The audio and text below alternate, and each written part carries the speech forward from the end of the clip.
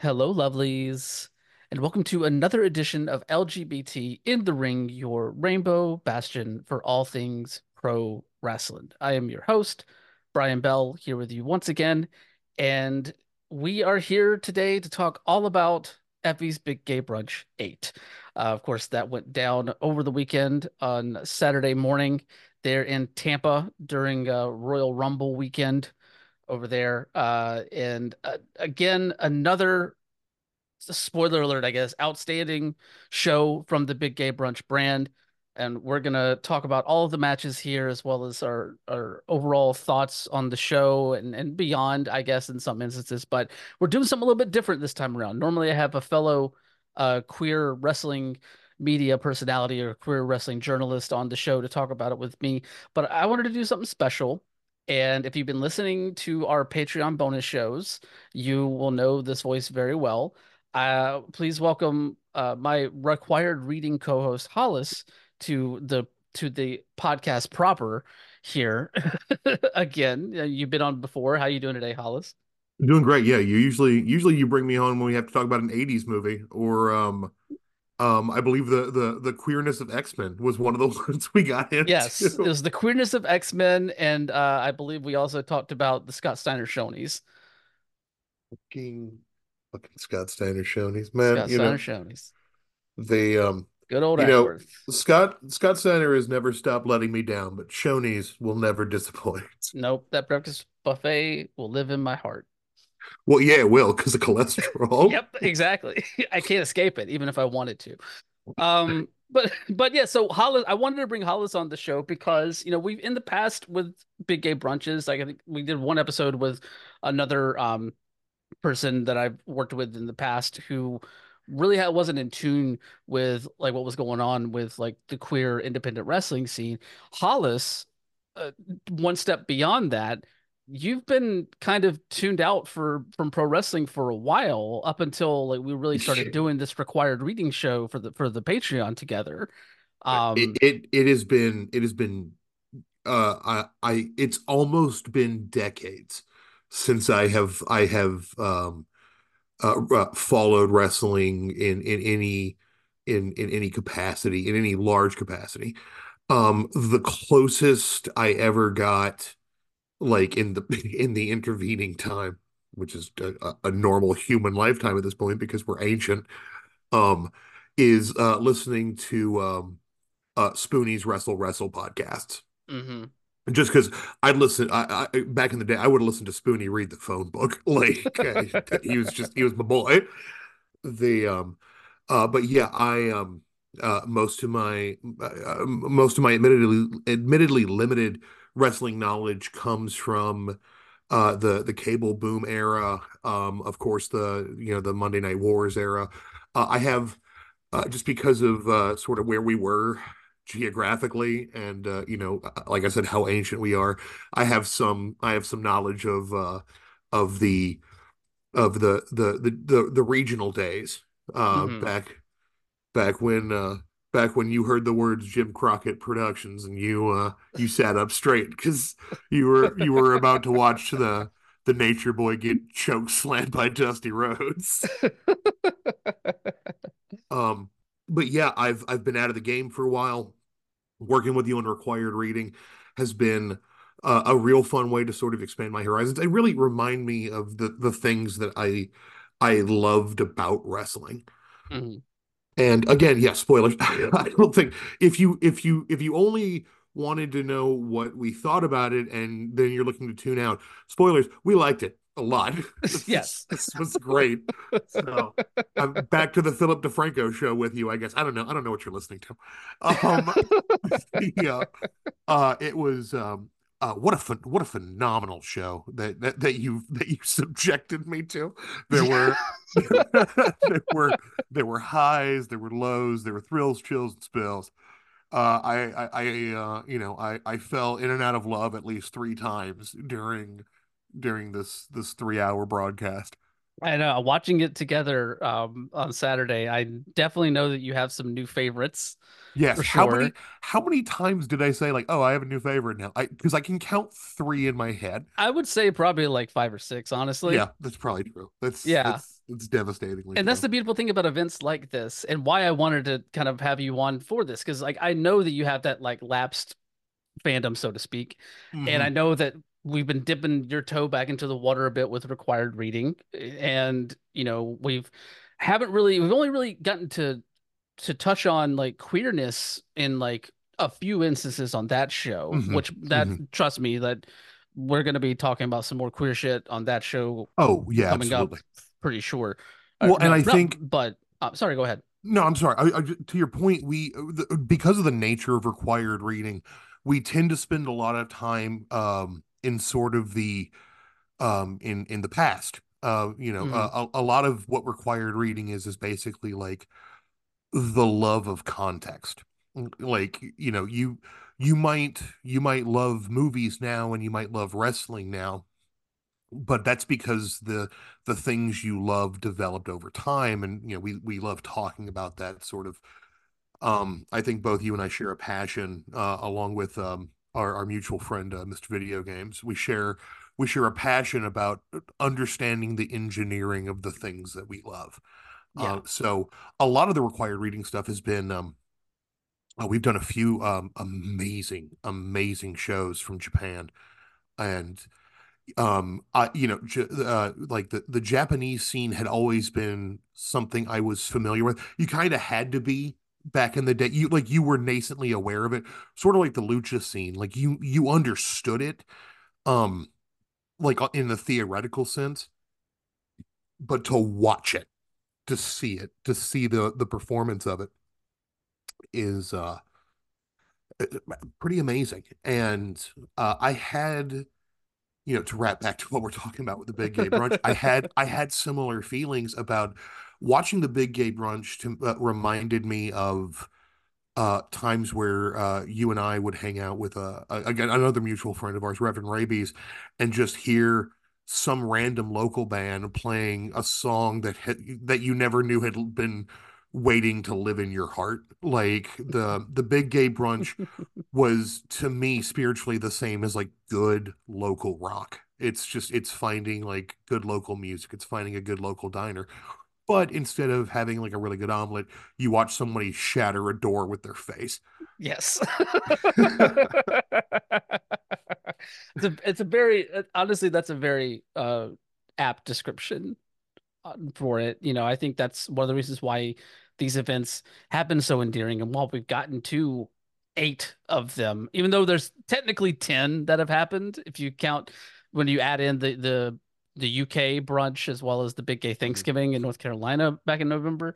But numbers, whatever, doesn't matter. Proper big gay Which brunches, we are at number eight here. foreshadowing, this isn't the last time that our friends from across the pond, that Europeans are going to come up during this podcast. Oh, for Um sure.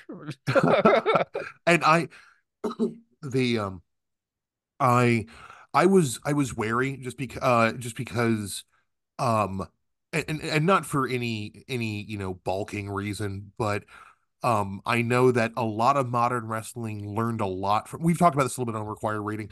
I'm a little squeamish just because of my history with less than reputable acts and being violence adjacent. I can get a little squeamish with like things like deathmatch wrestling and stuff like that. And I know like a lot of modern wrestling, especially indie wrestling, like new local circuits. I know that they learned a lot from ECW. So I was going in this being like, okay, well, better guard myself, better screw my courage to the sticking post. But I've never been happier to be wrong. I was delighted all the way through. That being said, I, in my admittedly limited experience, but somewhat opened through just talking shop with you, uh, I couldn't be happier with what I saw in the Big Gay Brunch when it came to just sort of uh, as somebody who often worries about his sort of his place in the queer in the the queer culture, the queer space, seeing so much of what I feel inside reflected out there confidently, casually, openly. happily being celebrated. And that's not just being queer, but as we will discuss later, being a huge absolute nerd because one of the wrestlers is dressed like a fucking X-Men. One of those new favorites that you mentioned. One of my absolute new fucking favorites. Yes. Sorry, I'm sorry. Oh no, Um, we will get to Dark Sheik. Do not worry. I really hope so. I hope we get to Dark Sheik twice. But another quick thing to note, we I mentioned it before, feeling old. It's I remember it's been we've been friends for a long time, and I remember Hmm. talking with you about other promotions like Ring of Honor back in the day. Yeah. And it AEW springs to mind as well. Like talking to you about and talking with you over the past like a year or so as we sort of um revved up towards required reading, finding out that a lot of modern wrestling has sort of has looked to the past in recreating the best parts of sort of the old region system, but not letting that hamstring them the way that the territories used to be hamstrung. It's really energizing to see. Especially, and we are not going to get into this, but especially given the state of the most visible wrestling organization in America, Yeah. Yeah. being we're not just if you're listening, I don't care if it's like 6 months ago, Google it. I'm sure something else wrong has happened since then. Uh, Um, this man can burn in hell. Uh, yeah, that's yeah, all I'm gonna say right I, now. I ain't got a kind thing to say about him, but No. regardless, even with that in mind, because like it happened, we had to kind of chit chat. We had to kind of talk back and forth about it a little bit before we had to watch this. Entering with kind of that on my conscience, but then watching so many performers just loving what they're doing, just who could not be happier performing, who could not be happier performing and supporting the performers that they are working with. The one match in particular we're going to be talking about, um, and of course we'll get into it. The Sawyer Wreck and Lindsay Snow match. Hmm. There's a there's an amount of communication you see going on with the two of them that it just lifts your spirits. Um, I because of sort of the state of the world, I went into watching the big gay brunch with you, kind of anxious about even just sort of thinking about wrestling, and I came out wanting to Google like six different names and watch absolutely any match I could get my eyeballs on from YouTube about what it is they've done because it was just so fun to watch. No, and I think that's always the outcome that you want when bringing someone new to these things. And one of the reasons why I wanted to have you on, because like I had a feeling that that would be your reaction to it, and I wanted to like bring on new eyes and talk about these things through a perspective of someone that hasn't been tuned in to this scene for a long time. So, Yeah, no, absolutely. And I believe the exchange that we had when talking before was you said one of the big events is called the Gay Scramble, and I'm like, you have my attention. Like yes, the that's one of those attention grabbing names. Can't yeah, help it. oh the but yeah, and yeah, I knew I had heard the name GCW, but I couldn't have picked their stable of wrestlers out of the lineup. But watching this show, even from the opening shots, are the master of ceremonies makes it unforgettable from the get-go. Yes, yes, and that's a perfect segue to get into the show proper. We, of course, like every big gay brunch, for the most part, we open with Miss Pollo Del Mar, the manager of champions, the three-time QWI Personality of the Year winner, multiple other QWI wins. There, she will text me insults if I do not mention those accolades for her when I introduce her on this show. Um, but yes, we have Pollo coming in and giving a very heartfelt speech about, the fine not having this kind of like representation in pro wrestling when she was growing up, and then obviously remarks about this event happening in Florida and the course of things that have gone on in Florida regarding the politicizing and in some ways criminalizing um aspects of queer identity and queer life, specifically Mm, trans mm. life there. And let's I know we tried to speed past some of the problems that wrestling's having right now in its more public spaces, Hmm. but we don't want to mince words with you right now. It's hard to be a queer kid in Florida. Yeah, It's hard to be a trans kid in Florida. And that right now, that's because of active legislation. Like, yeah, do not let anyone, like, if you end up talking about this with anybody, do not let them gloss over that. These are things being actively done by other people. This is not just this is not just having to put up with wet hair because it's raining. Some people are doing this, and if please just take heart in the fact we're going to get into wrestling, so we want to have some fun here, but keep in mind that any evil that gets legislated can get fucking unlegislated, and exactly. we can do that. But Yes. Delmar, what a fucking queen. Like the color contrasting outfit, the mesh, the hat that reminds me of Poison from King of Fighters. Like actually no, I think that's Final Fight. I might be mixing up my One of video. them. Either way, I, it's a Capcom thing. she's in Street Fighter now, whatever. Like Yeah. um the just coming out more poise than I think I've ever seen anybody enter a ring in 5-inch heels carrying. She's got that down to a science, yo. Oh, like she doesn't stumble once. Like No. there has to be some kind of anti-gravity technology in those boots. The only thing more impressive that I will say that I've seen is I've seen Dark Sheik wrestle in heels. It's like that appears to me like unto sorcery. Like you can't convince me that you haven't somehow tricked physics into stopping paying attention to you. Like the and we don't and I don't want to minimize the speech given or anything like that. And one of the things I was struck by, this is going to come up a lot, so I want to get out and kind of say it to begin with.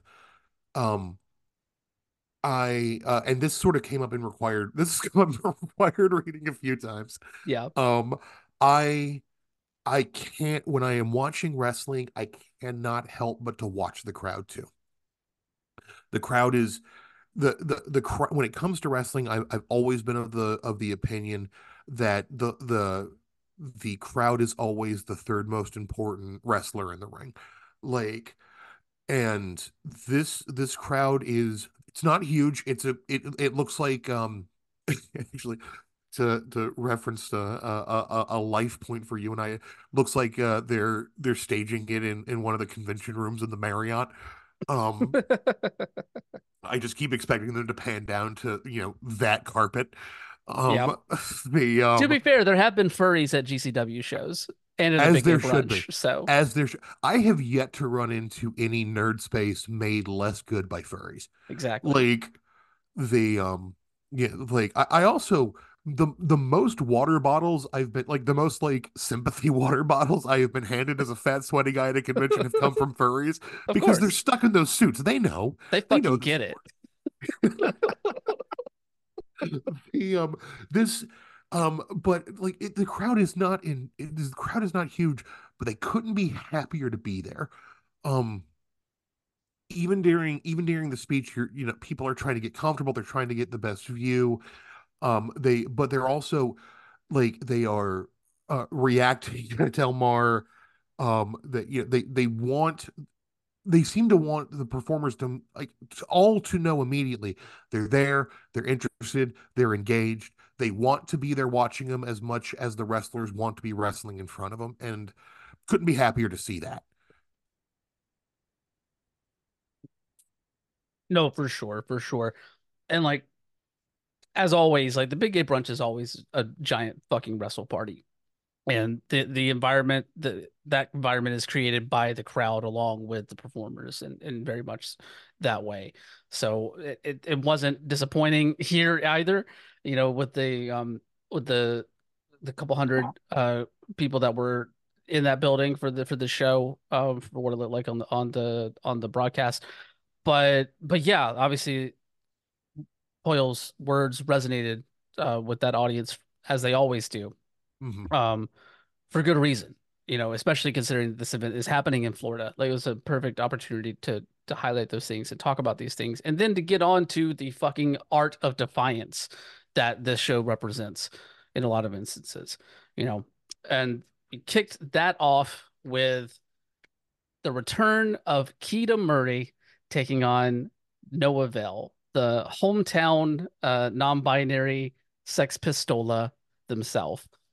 Um, But when we started going into this match, I immediately was on Noah's side because their name is a pun, and that immediately gets me like I'm immediately on board. I can agree with Immediately you on on board. that. The, coming out with the flag, and it's again, it's sort of like the wrestlers are telling the audience how happy they are to be there. The audience wants them to know how jazzed they are to be there. You're right. There's no better term for it. This show is an act of defiance. Like this show, everything about this show says that,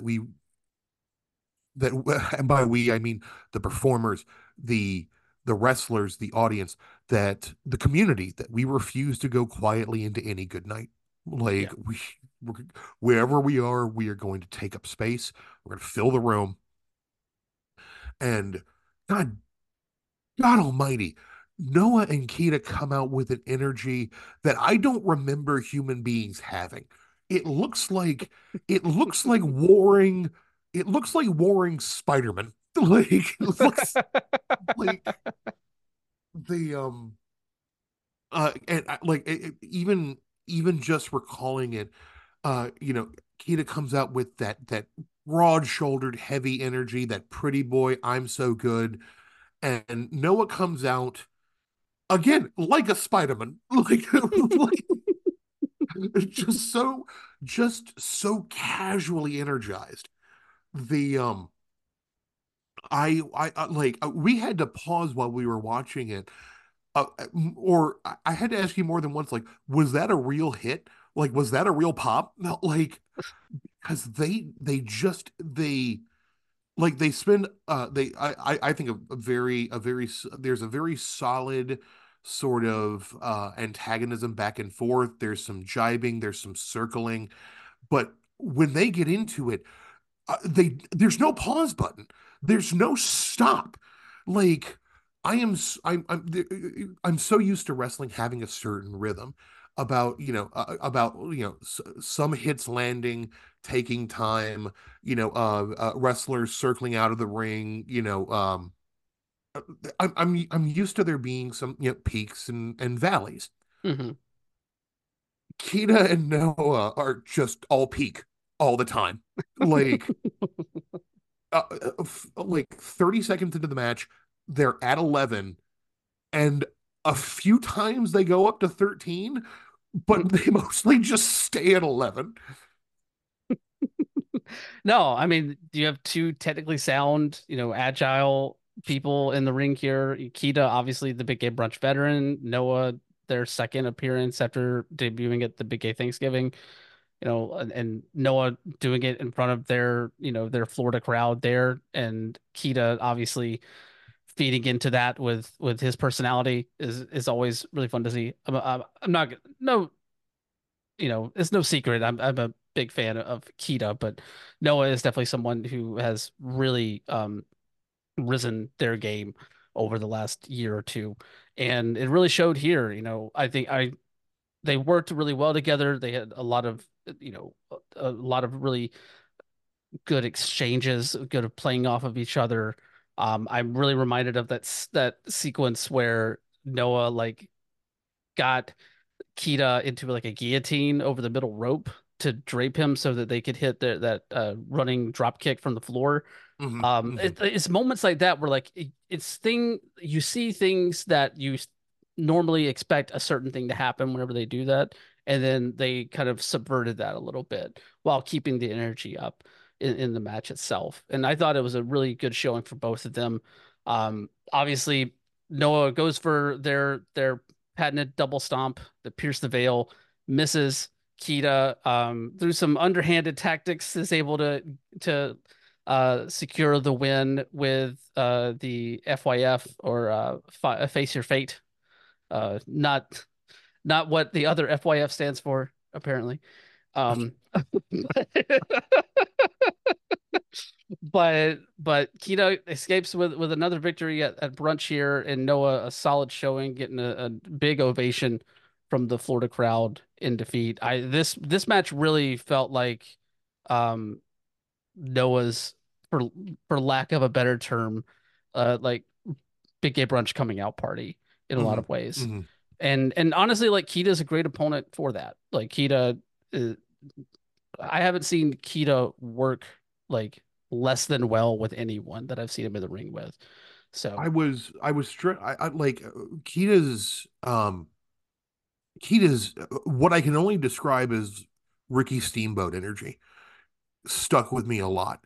There's a moment where Noah's out of the ring and uh Kita does a suicide dive out, mhm. and the look on Kita's face, it looks like looks like Magneto diving for Wolverine. Like Kita has this like full on, like full focus, full ruthlessness, 1000% like predator drive look while diving. It's this picture perfect comic book moment. Um I can't stress enough just how you mentioned the technicality. I don't invoke the name Steamboat very easily, but just like that proficiency they both have. The Sure, was there a was there a stomp or two that maybe seemed a little far away to sell as well as they did?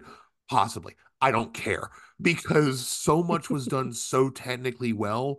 It does, like, you can have minor botches and they just don't matter when you're selling the pops so huge that you actually hit. And they hit being plenty. Like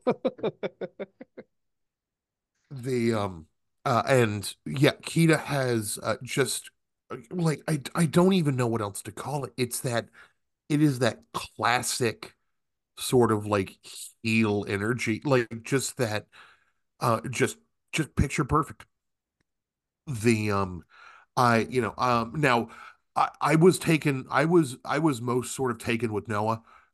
Just the movements, the aerials, the acrobatics, the total comfort and ease. Noah moved along the top ropes and turnbuckles with the same ease that I move around my desk. Like the you know does and that I long story short, that I am so impressed with Noah doesn't reflect poorly on Kita. It reflects well on both of them. Like I saw two stars shining. One just happened to glitter hotter for me. Yeah. Um, no pun intended. And Noah was definitely, no, when you say coming out party, you got it in one. Um, it's a perfect example of how, like, sometimes at the end of a really good match, it doesn't 100% matter who pins and who gets pinned, because you've gone on a whole ass journey. And you can get a standing ovation, post getting pinned, you're something special. Yeah. No, for sure. For sure. And I think Noah will continue to prove that. both in Florida and up in Indianapolis at Naptown, where they've become a key fixture of that company too, and so many other places too. Um, this was a really solid opener for this card and really set the tone for what was going to be coming. And in one way, in terms of like I would say in terms of like the in ring, this set the tone for that.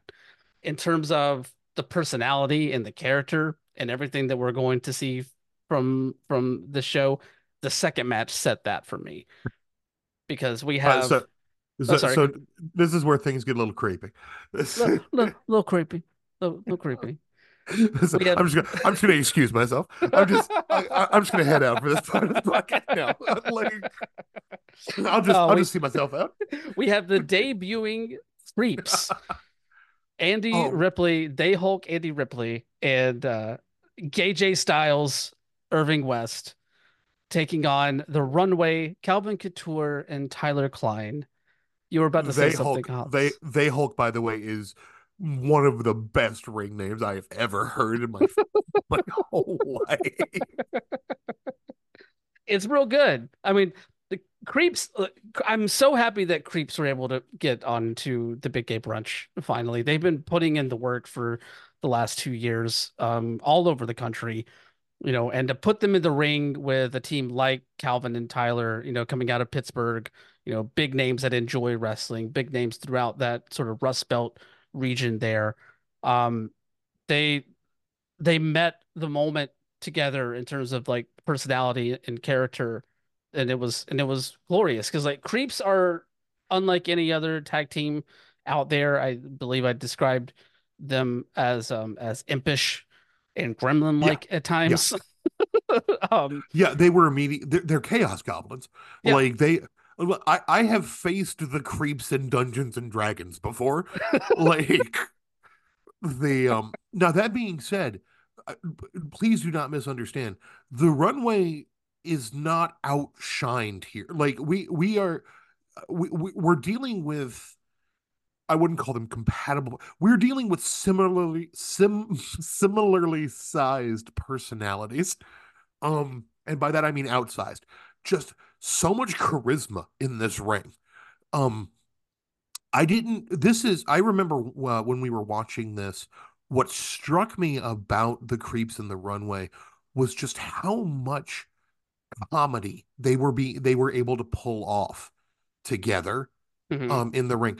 Comedy in wrestling is not. Well, comedy's never easy. Comedy in wrestling doubly so. Like it's very hard to be funny while also possibly being concussed. Like and the runway have like their energy is basically the inverse of the creeps. Yes, and I think that's why they play off of each other so well. We have like the very like posh, fashion oriented, fashion forward team in the runway against like literal like like creeps comes out in bathrobes. They're they're like and the bathrobes are like I don't know how to put this, but they're upsetting in their mundanity. Like, Yes. were they like boxing robes? Were they like silk? It would if they were anything but like sort of frayed white terry cloth, but that is also monogrammed with the word creeps. I just Yes. so upsetting, so upsetting. So here, okay, I finally figured out while I was watching them. I was like, the thing about the creeps is it feels like almost all of their physical movement could be described as skittering. Like they have a skitter quality to them. Very much so. I could definitely see that. I mean, look, you got a tag team coming out of the Athens area. Like Athens is weird. Athens is Athens is always going to be weird, weird. and I love it. They- But yes. Nowhere responsible for Michael Stipe is normal. No, not at all. The whereas the runway like I don't their shorts describe it better than I ever could. Like the they what are the runway? They are orange and magenta. That's the runway. Yes. Like And they know the difference between magenta and fuchsia. right, exactly. Like Yeah. what are the Runway? They're ass kickers and neckerchiefs. That's what the Runway are. Yes. Like the Yeah. Runway are the personification of the term "you bitch." Like, And the creeps are raccoons with knives. exactly. Yeah. It's it's the it's the age old battle of the coolest the coolest effete guy in the gay bar and the raccoon in a nice hat. Age old battle, tale as Yep. old as time. Like And it played out exactly how that would play out, it, you know? I could not. It's hard to. It like you need to watch it. Andy Ripley's facial expressions. Irving West making. Uh, chewing scenery, even though the scenery is just a wrestling ring. I love how much that Irving and Tyler got out of like the exchange about like Tyler trying to grab Irving's hair, even though Irving is shaved bald. And like Yes, every time he goes yes. to grab it, Irving just slides off and it's like, yeah. I was like like Tyler's like wiping his hands off because he's got the like creep It's juice on gross. him. Yeah. And then finally, like Tyler's like, whatever, I'll just grab your beard and throw you that way to be dastardly. And you can see you can see on Irving's face he looks so defeated in that moment. Like oh no, he figured out my weakness. Like they and the it might sound like this match is all just giggles, but they get in some just amazing slobber knockers. Hmm. Couture and Klein, they have they like they are like you are sort of caught up in like the fun and games of their look, but when they connect you realize just how solid these bastards are. Oh yeah. Like the now we can't talk about this match without talking about a showing of ass. Oh, of They course. now yeah, Wonder Boy, sizzle it for the people at home because you told me this and it was definitely a flavor enhancer to the moment. The Mhm. Runway have I guess what you would describe as a nasty habit of de-pantsing. Can we talk about that a little bit? Can I you wouldn't can say call it a nasty habit, but they have a history at Big Gay Brunch when it comes to either having their ass out or unabashed horniness for certain things. Like basically, longtime viewers of the Big Gay Brunch will remember the Runaway probably most vividly for wanting Pero to choke them out at the Big Gay Tag Team Twink Gauntlet back at the first Big Gay Brunch in Tampa back in 2021. You could also, is there nothing Pero won't ruin? Like, hey, Pero, look, they both also tried to seduce Pero at a subsequent Big Gay Brunch event with lap dances. So they are very much into what that big old bear can give them. it's selling, Um, yes. and there have also been multiple matches at Big Gay Brunch and at other places, most notably MV Young's Polyam Cult Party 3, where they were wrestling and they had their asses out of their trunks, which we got to see again this time around. And they willingly did it and trying to put away creeps, and ultimately that backfired, and they got a both got rolled up and got the double pin with their ass out, giving creeps the win. They I was on a personal level, let me just say I was happy to see probably the best facial hair in the show come out on top. Hmm. Um Irving West, I don't know if I said this while we were watching it. I should have because it's going to make less sense to the audience. Um, Irving's facial hair reminds me of a dear friend of mine from down south, a friend of Wonder Boys as well. And it was just like watching the victory, watching their victory. I was just like, I should see if he's on Facebook Messenger. Like I should message him, see how he's doing. The and like yeah, look, don't let the giggles fool you. As much as there is just a massive amount of fun comedy in this tag team match, Especially when there's a moment where um for a good long while both members of the runway are just sandblasting Irving, Hmm. just trying to take him down to bone, trying to take him down to the marrow. And Ripley finally gets the tag, and Ripley comes in like a goddamn they dynamo, just comes in like a live wire. Yes. It's like it was. I literally like fist pumped when it happened. It just came in with like great energy, and the balancing. This is going to come up more than once during the big gay brunch, but the balancing of that of the comedy and ability, the fun, the functional, the like the technicality. It it's so endearing. It is so like it is so endearing to my soul because it's just it gets to that universal kind of like, man, wrestling's good kind of feeling. The Yeah. it's fun, it's funny, it is in a show full of highlights, it's a delight. Yeah. Wrestling's supposed to be entertaining, It is. It you know? is. It's not supposed to be a slog. And like no part of this big gay brunch is a big gay slog. No, Like it's not all at big gay all. fun. Exactly. And I think that point is a perfect opportunity to move on to the third match because you want to talk about the complete opposite of a slog.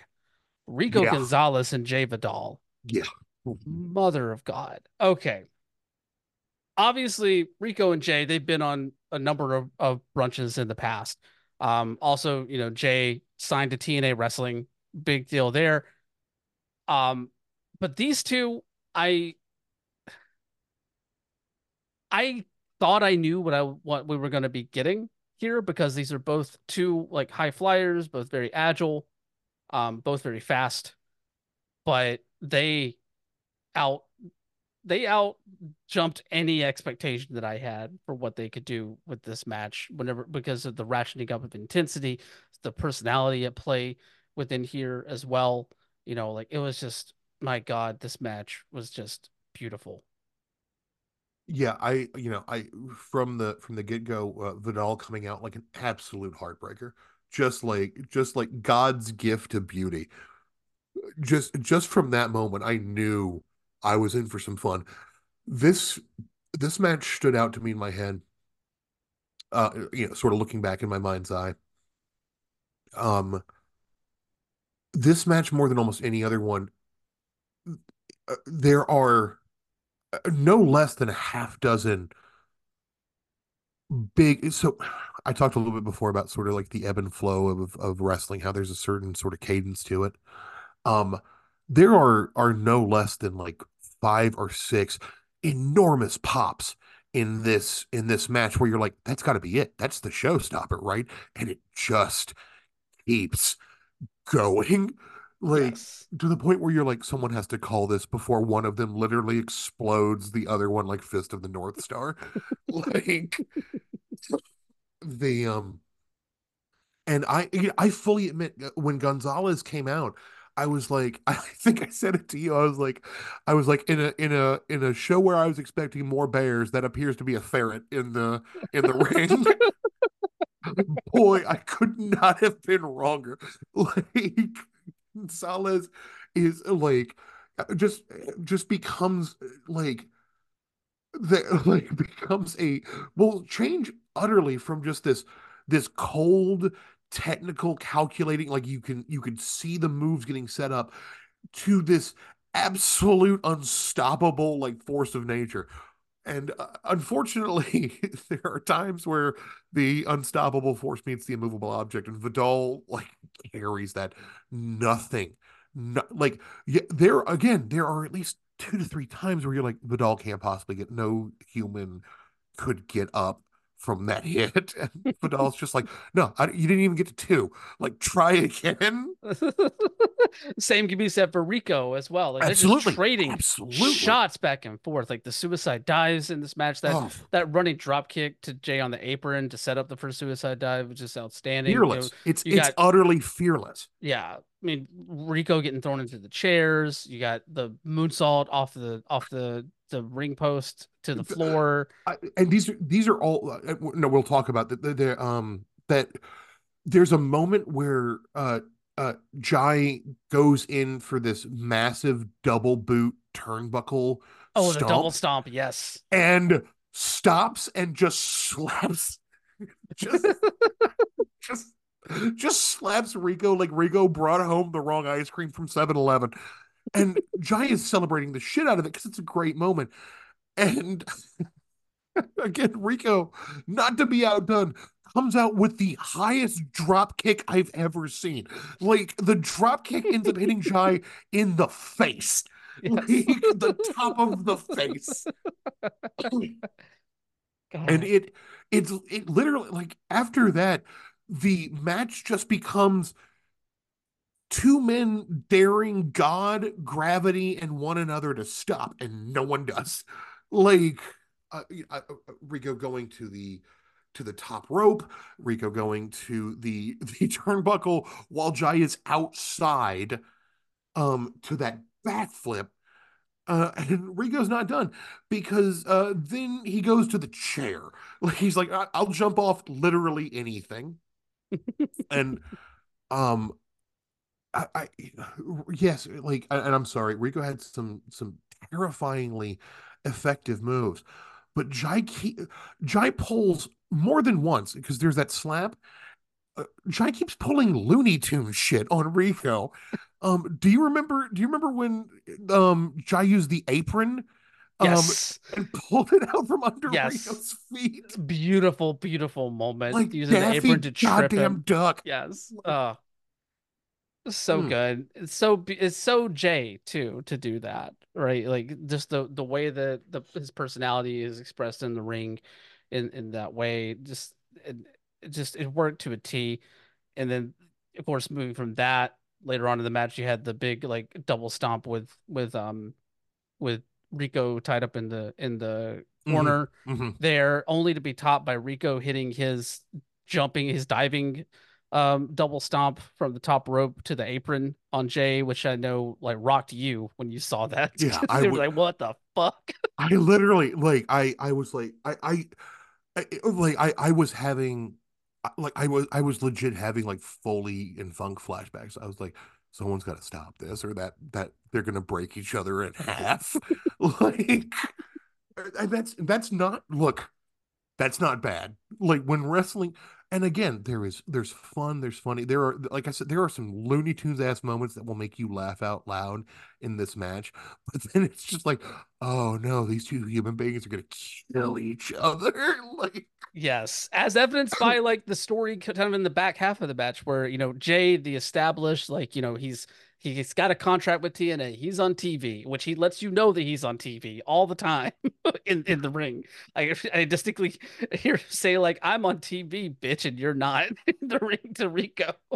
And like, and you see him like constantly try to put away this star on the rise, on the come up. Like Rico, he hits his Slayboard kick not once but twice. Rico kicks out both times. He hits the power bottom bomb, one of my favorite names for a finisher ever. He hits the power bottom bomb. Rico kicks out of that. Rico just will not die. He will no, not go away. And finally, he outlasts him. And as he goes for his second power bottom bomb, Rico reverses it into one of the crispest, snappiest Hurricane Rana pinfalls that I have seen this side of the Rey Mysterio River. Um, I was about to say, like I have not since like '97 have I seen Hurricane Run pulled off like that. Like, Yeah, just the snap on it, beautiful. Catch the legs, get the 1, 2, 3, and get the fuck out of the ring and steal one from the TV star there. Like the commentary, like Chris Riddle and Masha Slamovich on commentary said it best. Like that's the biggest win of Rico's career to that point yeah, there, and the moment fit it, and Rico leaves with the well, win. Jay still gets the ovation from the crowd, being another Florida hometown person there, yep. but and also just a stellar performance. This up until like we'll get to like match of the night selections at the end of this, but like hmm hmm this one was just blow away good. Um, right here.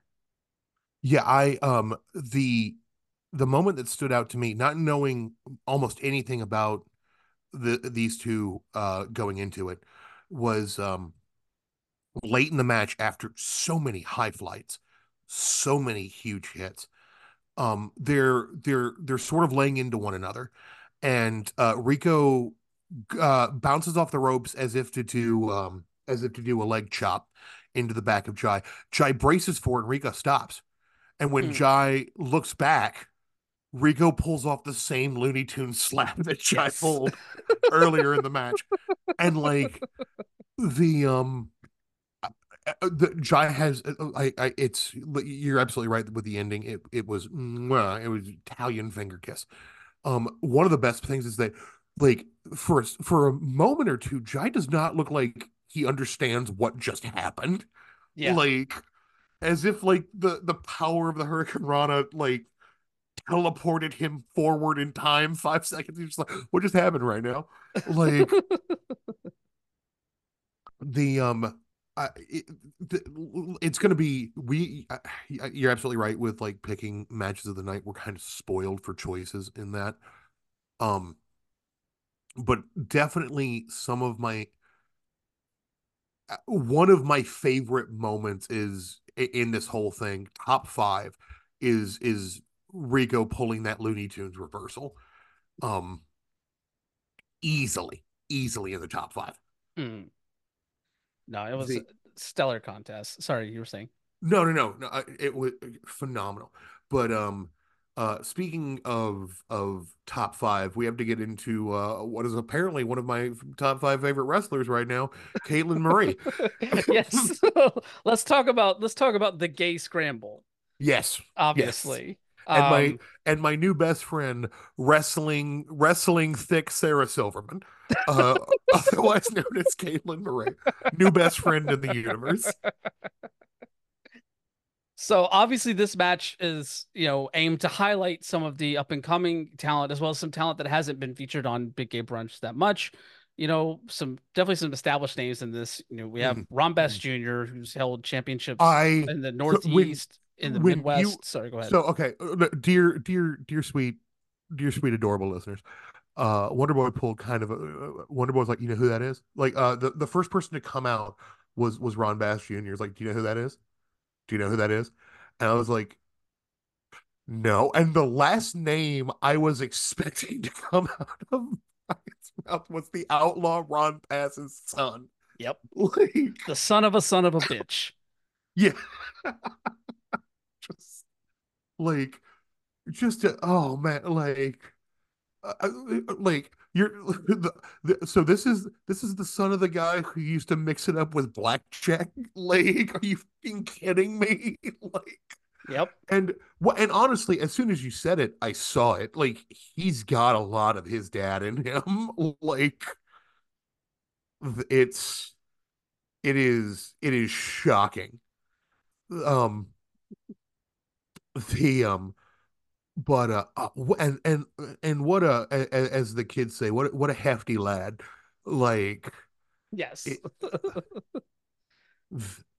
he was the first one to come out. Mhm. Unfortunately overshadowed immediately by as I have described my absolute new favorite best friend, number one, all the time, always. Caitlin Marie coming out of North Carolina. Definitely. So, this is her second time she was on Big Gay Thanksgiving. Should also note Ron Bass Jr. was on Big Gay Brunch 7 back in Chicago last year in September. So yeah, both of them making their second appearance there. I'll give you more space to talk about Caitlin Marie in just a second, but I want to get through the rest of the participants in this Absolutely, match as no, well. absolutely. Sigrid, daughter of Tyr, coming out of TWE Chattanooga. We have Josh Locke also coming out of TWE Chattanooga, the current Mhm, reigning mhm, TWE Gig City champion. mhm, Josh Locke there, the mhm, award-winning Josh Locke, I should say. Con O'Kelly from North Carolina as well. Manager and wrestler in mhm, multiple promotions up there, mhm. and of course, someone who as soon as I saw them, the first thing I had to mention was, yo, she's from our neck of the woods. Soraya She is Saber coming out of the Marietta, Cobb coming County. coming out of the home of the Gone with the Wind Museum. It's Soraya Saber. That's right. Like Coming out of the home of that husk of a building that used to be Nick's back porch, Soraya Saber. coming out of the home of the Big Chicken. It's Soraya Saber. Coming out of the Like home of Marietta Diner and that one picture Gaffieri that none of us want to look at, Soraya Saber. yeah. Coming out of the home of the that cookout that opened and everyone got really excited about, but it kind of sucked, but everyone's still kind of excited about it. It's Soraya Saber. Coming out of the home of that shithole Swayze's. Oh, and that's kind of Kennesaw. Never mind.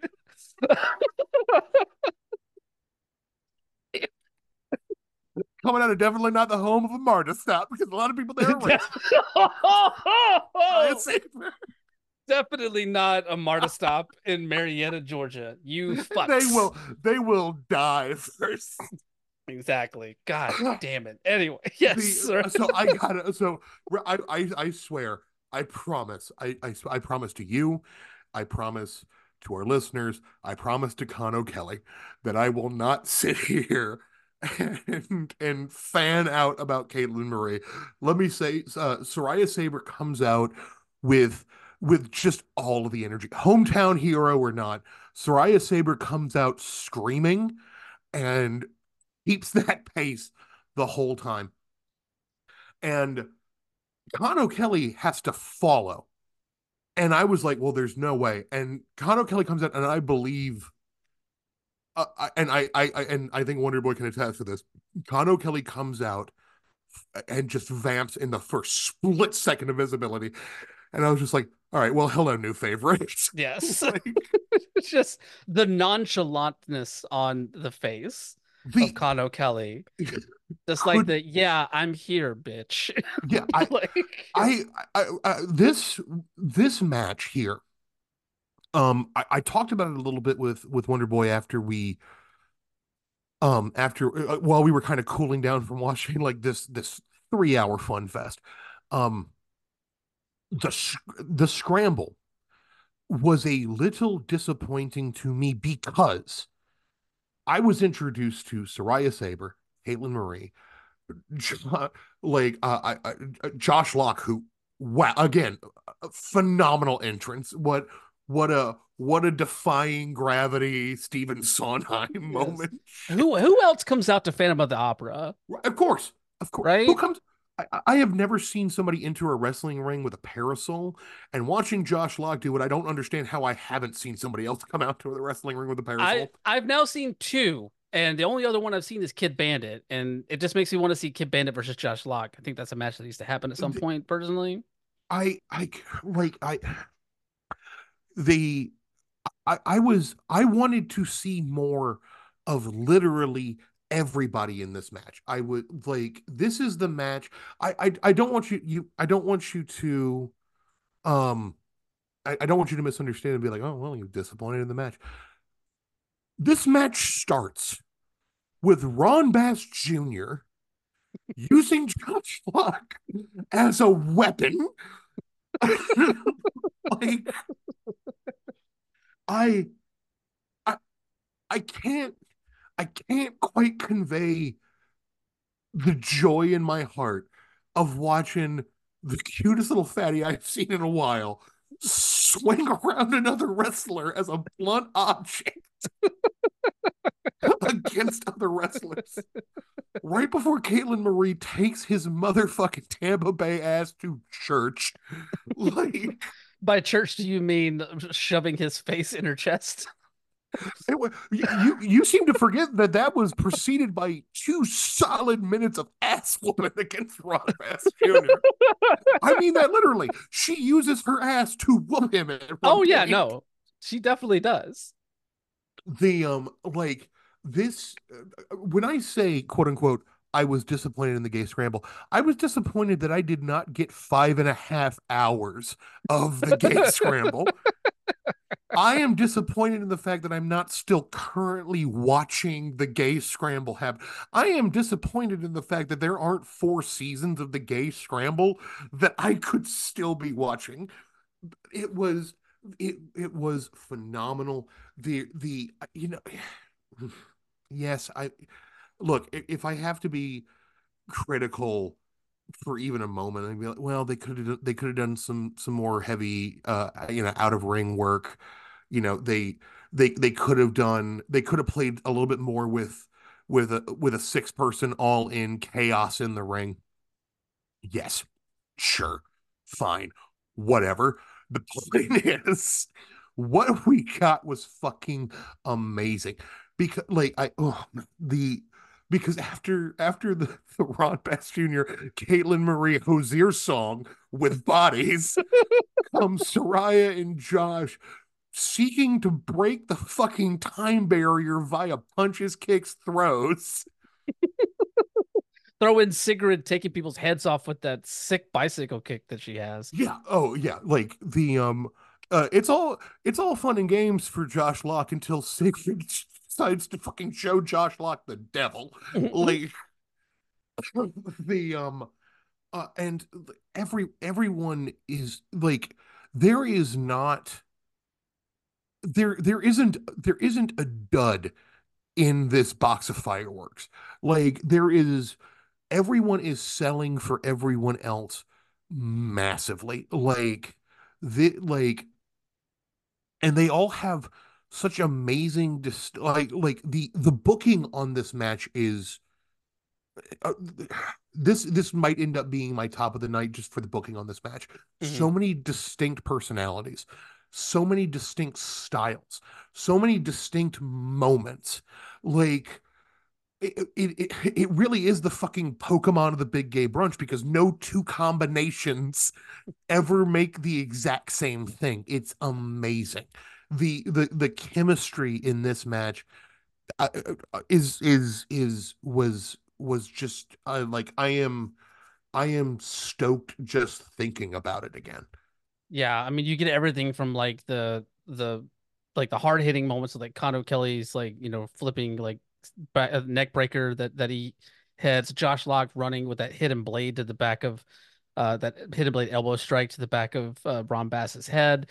All and then you get that mixed in with a little bit of character from Caitlin Marie when she teases doing a dive, but then like stops and like steps on the apron. Is like, no, I'm doing that shit, and Yeah. then still hits a cannonball off of the apron onto Yes. everybody. It's like, Yes. The and like and like I said, there's okay, okay. Let me try and put this a little bit better. Um, there isn't.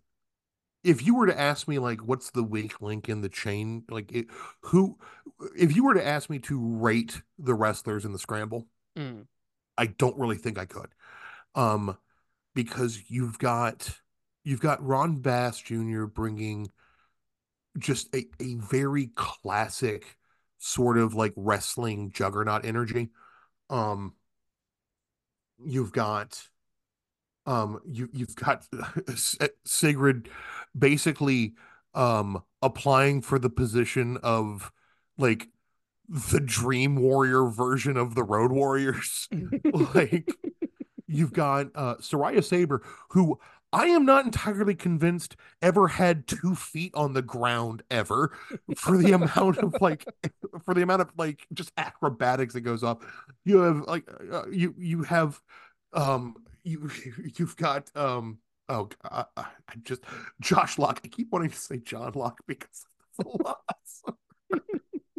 The finance guy. You've got Josh Locke and Kano Kelly locked in a titanic struggle of who is going to just chew and spit out the most scenery, who is going to sell the hardest hit from any of their other wrestlers. And then you got Caitlin Marie genuinely pulling off what seems like a full contact comedy skit during this whole thing. yes. I they're like it is it like it is don't even after all that all like the word I can think of is refreshing. Like it was um I when I was taking my notes and we were for like what we were going to talk about as we wanted to cover stuff. After Caitlin Marie's cannonball that we were talking about, like I literally had to ask Wonderboy to pause it so I could Google her, save the Google search so I could look up shit from her on YouTube later. Like I genuinely felt like I was discovering like I was like I gotta like I was like watching in 98 being like I gotta buy a Diamond Dallas Page t-shirt. This Diamond Dallas Page guy's great. Like just it's been a long time since I've had that kind of immediate like I'm a fan of this energy when it comes to wrestling. Mhm. And the gay scramble absolutely did it. Absolutely did it.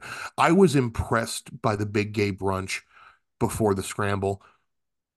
Once I was in and past the scramble, I was fucking sold. I was in. I wanted the lore. I wanted the fucking wiki. Like I wanted in on the joke.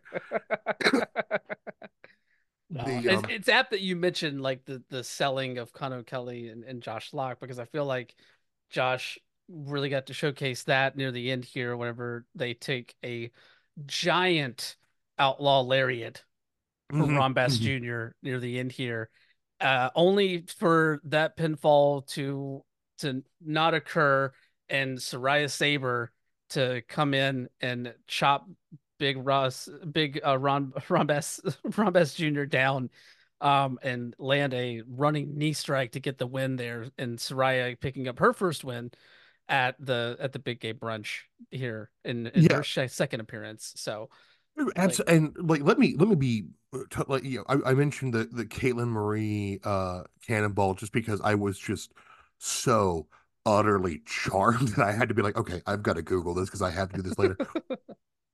Uh, uh, Soraya wins this match, but Ron Bass Jr. suicide dive out onto oh my five God, yes. How do we people not talk about and that? the crowd. The man's got to be 280 pounds if he's an ounce, and he flies like a fucking eagle, like through the ropes right in. Oh, it And was beautiful. you're absolutely right. I like when Ron Bass Jr. hits that lariat on Josh Locke, and it looks like the match is over. uh I remember distinctly Sarai coming in from the right side of the screen because I was like, oh, shit. Like because you see that flash of orange and black, and at that point you're just so the fuck into it. Like you're just so into it. I'm sorry, I Whoa, don't mean to curse. you're fine.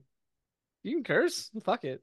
They I just I mean, as you can tell, I'm still used to my customer service voice, but yeah, it's like the and I said it to you then. I think when once we got done watching it, I was like, oh, that's it. Like, because I wanted more. Like, this thing wasn't short. It had to be like a good, like a 20-minute match. I was less than that. It was probably closer to 10. You think so? Yeah. And that's the thing. It felt like 10 seconds because I was just like, I want more. Like, where is it? Like, give me more of this. Like the That's the thing you always want from a match though. It's like oh yeah. you always want more and want to have them wanting more from it. So, The yeah, if I don't remember who said it, but I remember distinctly someone telling me once like if your largest complaint about a piece of media is that you wanted more of it, it did its job. yep. Um and the gay scramble did its fucking job. Yes, it did. For The sure. and it doesn't stop because we go immediately into what I can only say is the most distinct character match of the evening. So you explained this to me, Yes. this whole situation Yes. with Billy Dixon and Maid Kira, Yes.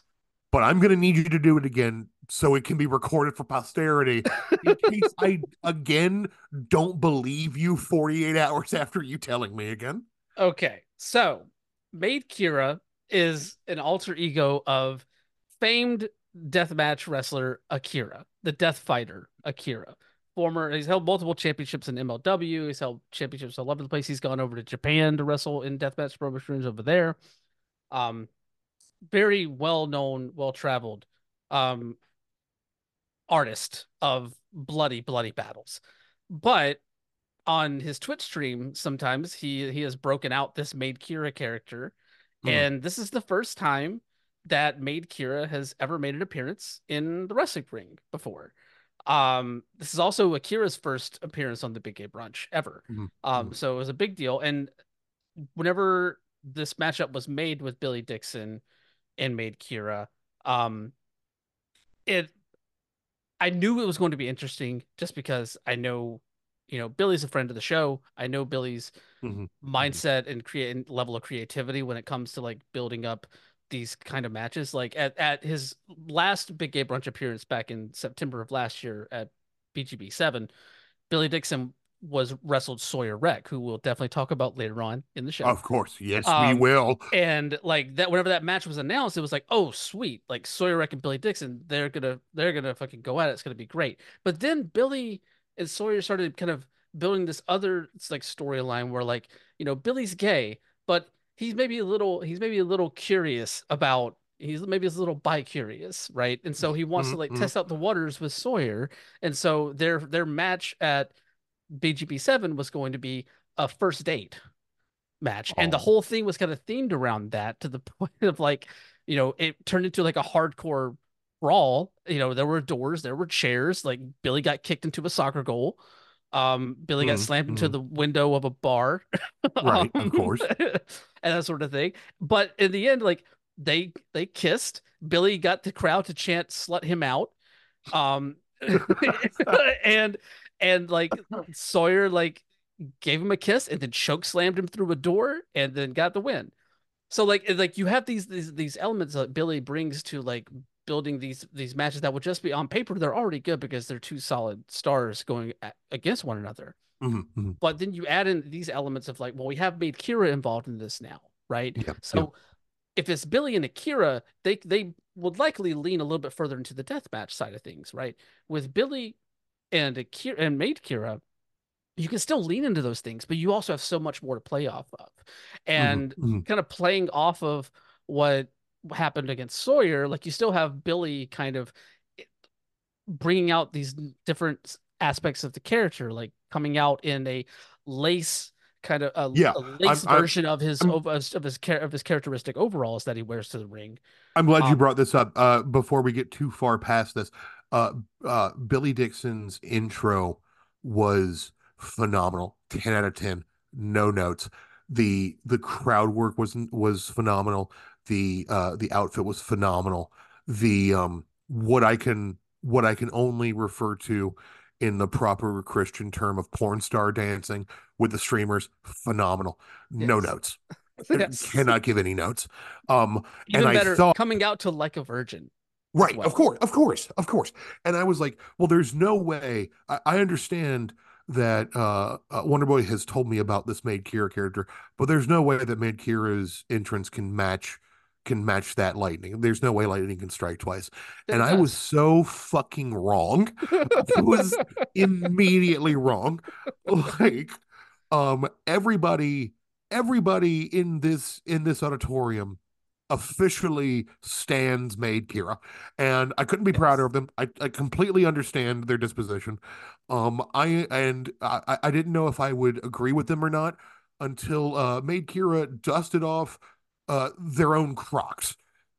Their own That Hello Kitty Crocs. their own Hello Kitty Crocs that they're gonna fucking wrestle in. I was like, surely no one is beating wedding overalls. And then the Hello Kitty Crocs entered the fucking chat. Like, couldn't be happier. Could not be happier. The thing that struck me about this match was pure because I knew just from conversations that we had in passing before while sort of working on some of the mechanics of required reading. I had heard the name Akira before. I think I'd heard you mention Billy Dixon before.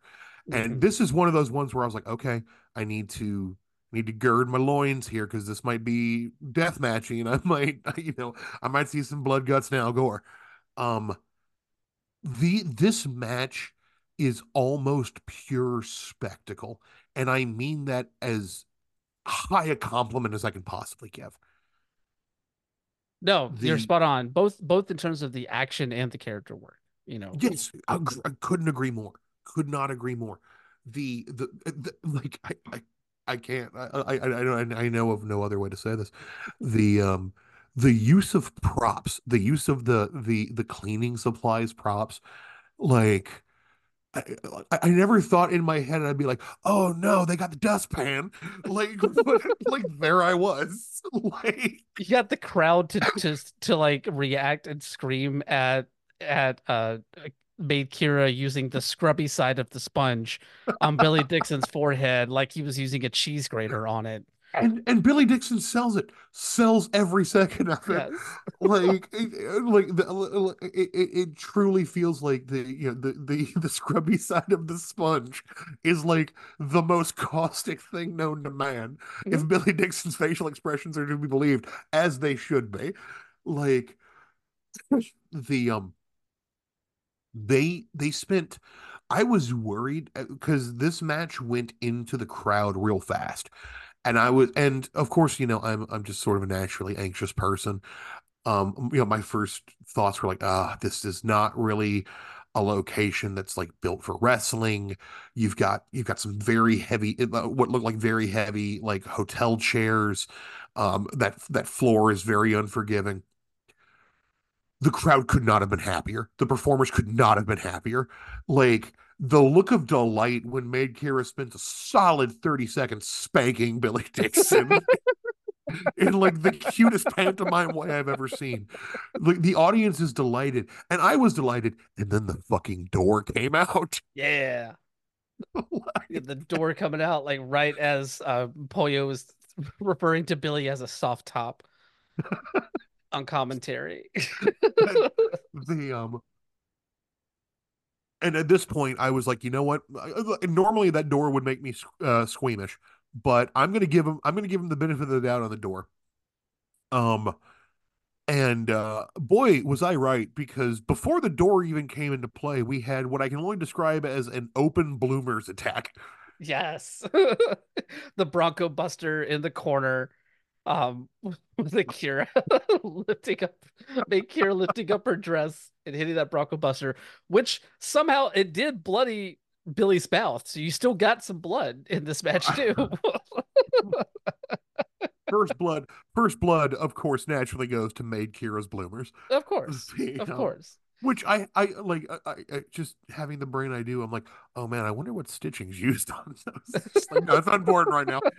Like, um, the that being said, like, and if you are listening to this before watching, please take heart in knowing that this match has some thrills, chills, and spills, but it never stops being fun. It Hmm. like there's just some good old fashioned down home fun this entire time. Nice big hits, like that Bronco Buster. You feel it in your soul, like Yes. the turnbuckle shakes when Medkira connects. The No, I was uh, partial to make Kira using the Crocs as weapons which as again, well. Billy Dixon sells like he is being hit with a Green Lantern ring, like the croc was forged by Odin, son. Like just the What did you think of the wig snatch? well, I just the most supremely disrespectful thing I've seen in this or any other lifetime. Like I think I said to you like, oh no, not the hair. Like And the disrespect of putting on the wig himself. I it has been over a decade since I've had to interact with any wig, but even I know that like the time and energy it takes to fashion them, to shape them, to get them just like style them right. Like you don't snatch someone's wig. Like you just No. don't like it's simply not done. Just stab them for God's sakes. You don't have to be disrespectful. Like the like are we are just real quick, Mm. May again, if you haven't watched this yet, Billy Dixon has at least like 100 pounds and almost a foot of height on Maid Kira, and by God, Maid Kira still takes Billy Dixon to Suplex City Yes. almost effortlessly. Like, like it's like I said, like you are. If we are describing this, if we are describing this like hilariously to you, yes, it is funny, but you are going to see some real wrestling in Hmm. this. Straight Just, up. I still, the disrespect shown to the wig is just, I can't. Like, look, there's, I expect a certain amount of gruesomeness in wrestling, but that was just too far. That was just, it was like, for God's sakes, this is a family show. Like, just go back, go back to Bronco busting using your underpants, like the way the good Lord intended. Yes. Well, the ending of this match also kind of encapsulates all of that, I feel like, because you have Billy Dixon finally planting a kiss on Akira and like enough to distract Akira long enough to hit the spear through the door Yes. and get the 1, 2, 3. Billy Dixon's first win at the Big Gay Brunch. He's been on pretty much every single one of them, but he's yet to win a match at the Big Gay Brunch, and he finally gets his first win here over Maid Kira.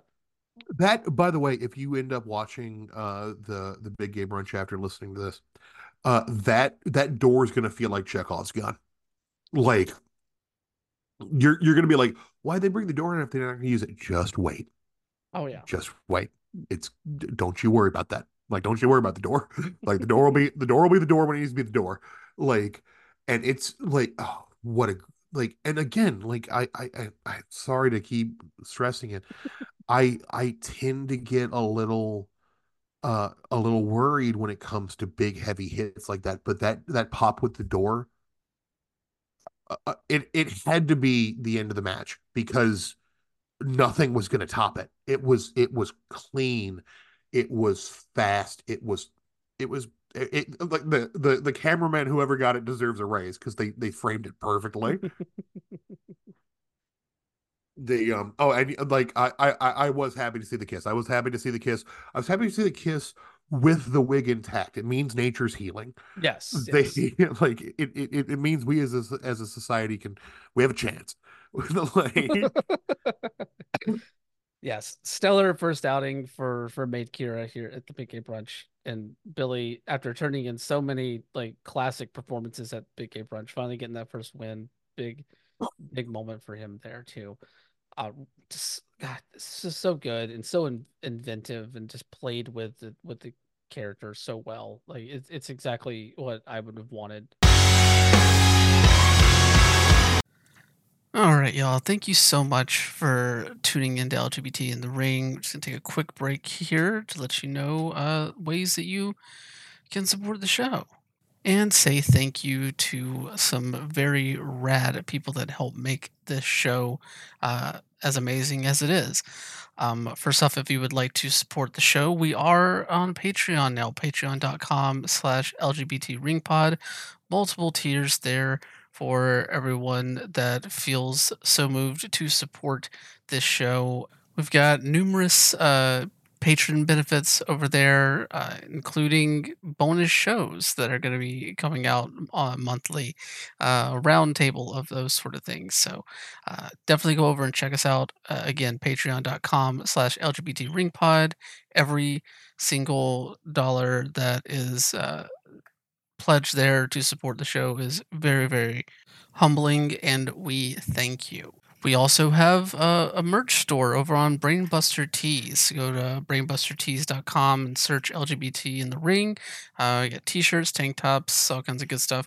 And, you know, always looking at some new things as well. But definitely check us out on Brainbuster Tees there as well. You can follow the show on social media as well. We're everywhere that we have accounts. We're at LGBT Ring Pod. That's Twitter, Instagram, Facebook, co-host, Mastodon, whatever. We're there. So follow the show there. You can follow me at WonderboyOTM on Twitter and Instagram as well. We also want to give a huge thank you to Sarah and the Safe Word for the show's theme, Formula 666 from the album Red Hot and Holy. You can find them on Twitter at STSW Band, or you can check out their music on both Spotify and Bandcamp. Another great way to support the show is over at independentwrestling.tv. Check out IWTV for the best in current and classic independent pro wrestling, including live events from top independent promotions worldwide. You can use our code LGBTRingPod or visit the URL tinyurl.com/IWTVLGBT. And whenever you, as long as you use that code to open your account and keep that active, we get a kickback from IWTV. So your subscription to watch all the great wrestling that we talk about on this show goes to support the show as well. Thumbs up there. Of course, if you want to read more of my pro wrestling writing, you can check out outsports.com. And if you are into video games, I also co host a video game news Twitch stream every Monday at 8 p.m. Eastern, 5 p.m. Pacific. It's called the Mr. Video Game Super Show. I co host that with two dear friends and Twitch streamers, Slacker Kite and Lady Merowin. Just run through the week's gaming news, or we throw on a game and play and just have fun and be dumb. It's great. But you can check that out every Monday, 8 p.m. Eastern, 5 p.m. Pacific, over at twitch.tv/Dead Sun Entertainment. Sun like the star. With that said, let's get back to the show.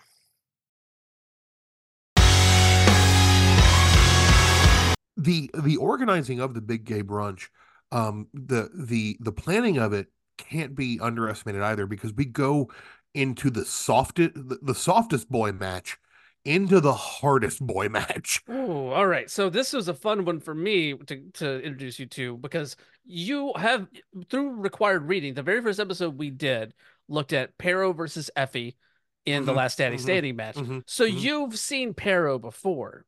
I have seen Pero before, and if you hadn't had a chance to listen to that episode, real quick, all you need to know is I am Team Effie.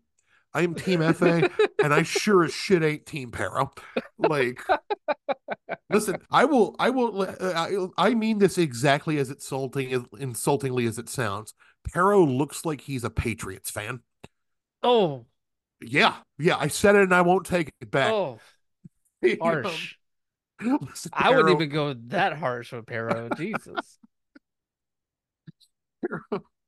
Pero, Pero looks, Pero looks, Pero acts like a bad tip feels.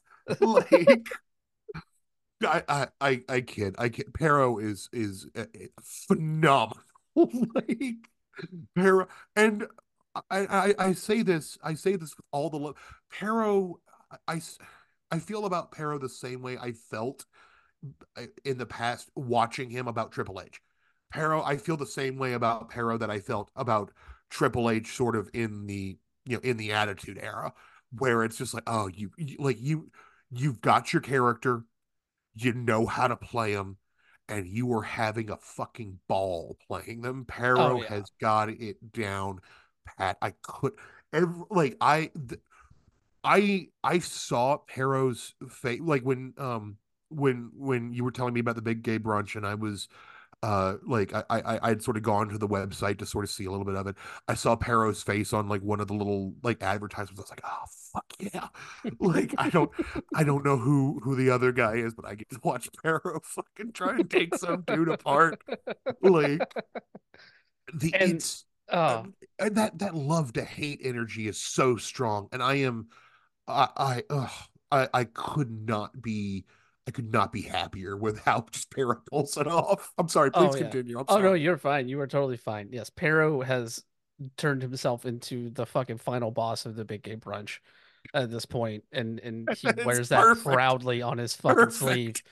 Perfect. But in this match, He is the M Bison of the big game brunch.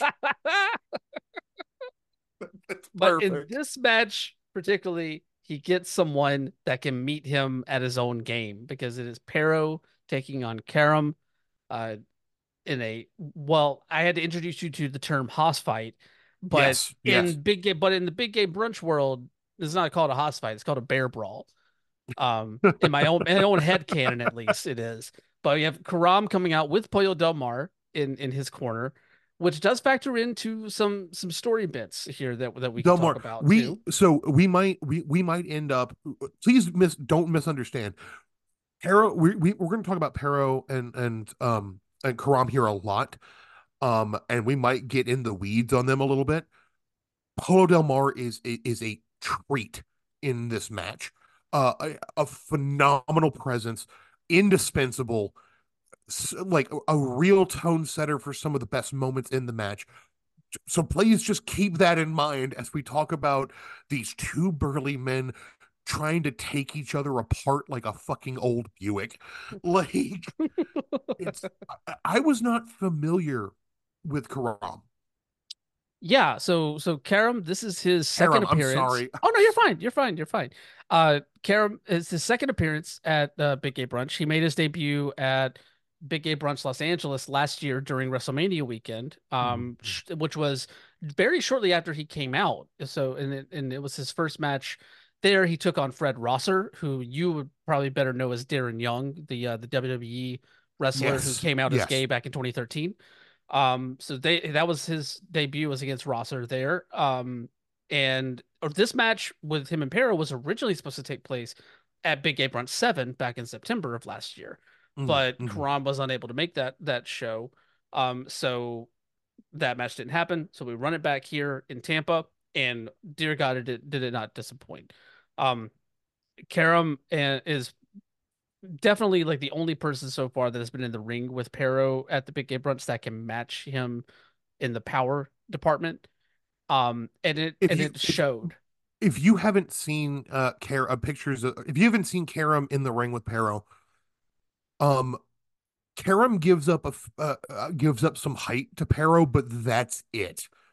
Like these two, I don't know what else to call it. These two like match energy, real and like it becomes clear real fast. Pero does a great job of selling this, by the way. Like, Pero has, at the beginning of the match, like it is very clear that Pero thinks he is once again on easy street. Like he is once again being faced with an inferior product that he is going to take apart, and Karam dissuades him of that shit real fast, and Yes. it goes into the fans, it goes into the chairs. um, You get a suplex on the floor. oh, Oh, the and Pero gets a big knock in on Karam, and Pero goes to basically pull out every implement of bludgeoning death he can find around the ring. as many chairs as you could fit underneath that ring. That's as Yes. many that ended up in the fucking ring at this in this match. Like they are hitting each other, like they're dueling with chairs, and they're hitting the chairs so hard that the one that Karam has, like one of the legs fucking starts breaking. Yeah. And like the power behind the strikes of these two men, not only when they're hitting each other, like the trading of lariats, trading of shoulder blocks and that sort of thing, but then you get to the point where they're like hitting each other with chairs and like they're breaking chairs, they're breaking steel chairs on each other at times. And just the fact that seeing Karam hit a fall away slam into the corner through a door on Pero with relative ease, Right. like speaks to just the strength of that man. My Yeah, and God. I know what if you're listening, I know what you might be thinking about these chairs and the energy these two are coming at each other with. And it's like you might be thinking, oh, it's relatively easy to bend one of those chairs. A leg bending isn't. No, the metal starts to shear. Like, Yeah. with the way they are coming at one another.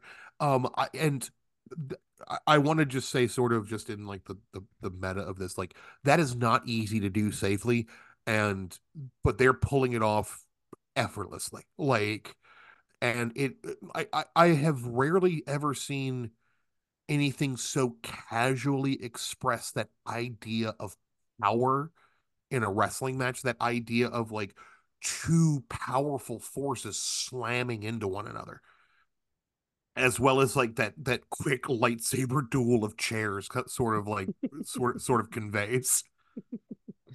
No, no, I'm right there with you. And then like you see those chairs come into play yet again whenever Pero starts building a little pile of them, slamming Karam onto him, and then trying to set him up for something, but Karam is able to fight back and hit a superplex off the top rope into the chair pile. Like just fucking sick. The By the way, again, I can't stress this enough.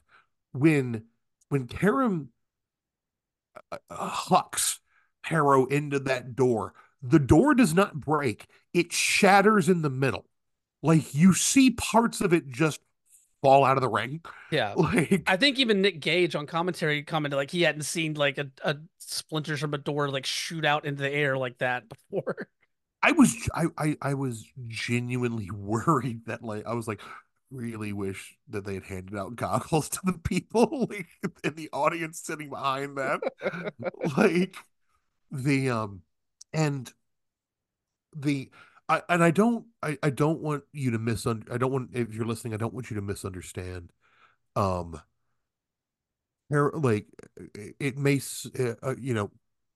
the energy and power these two have, it ends up occupying a lot of our thoughts about this match, but that don't it's hard to overstate the amount of personality that comes through on both of them as well.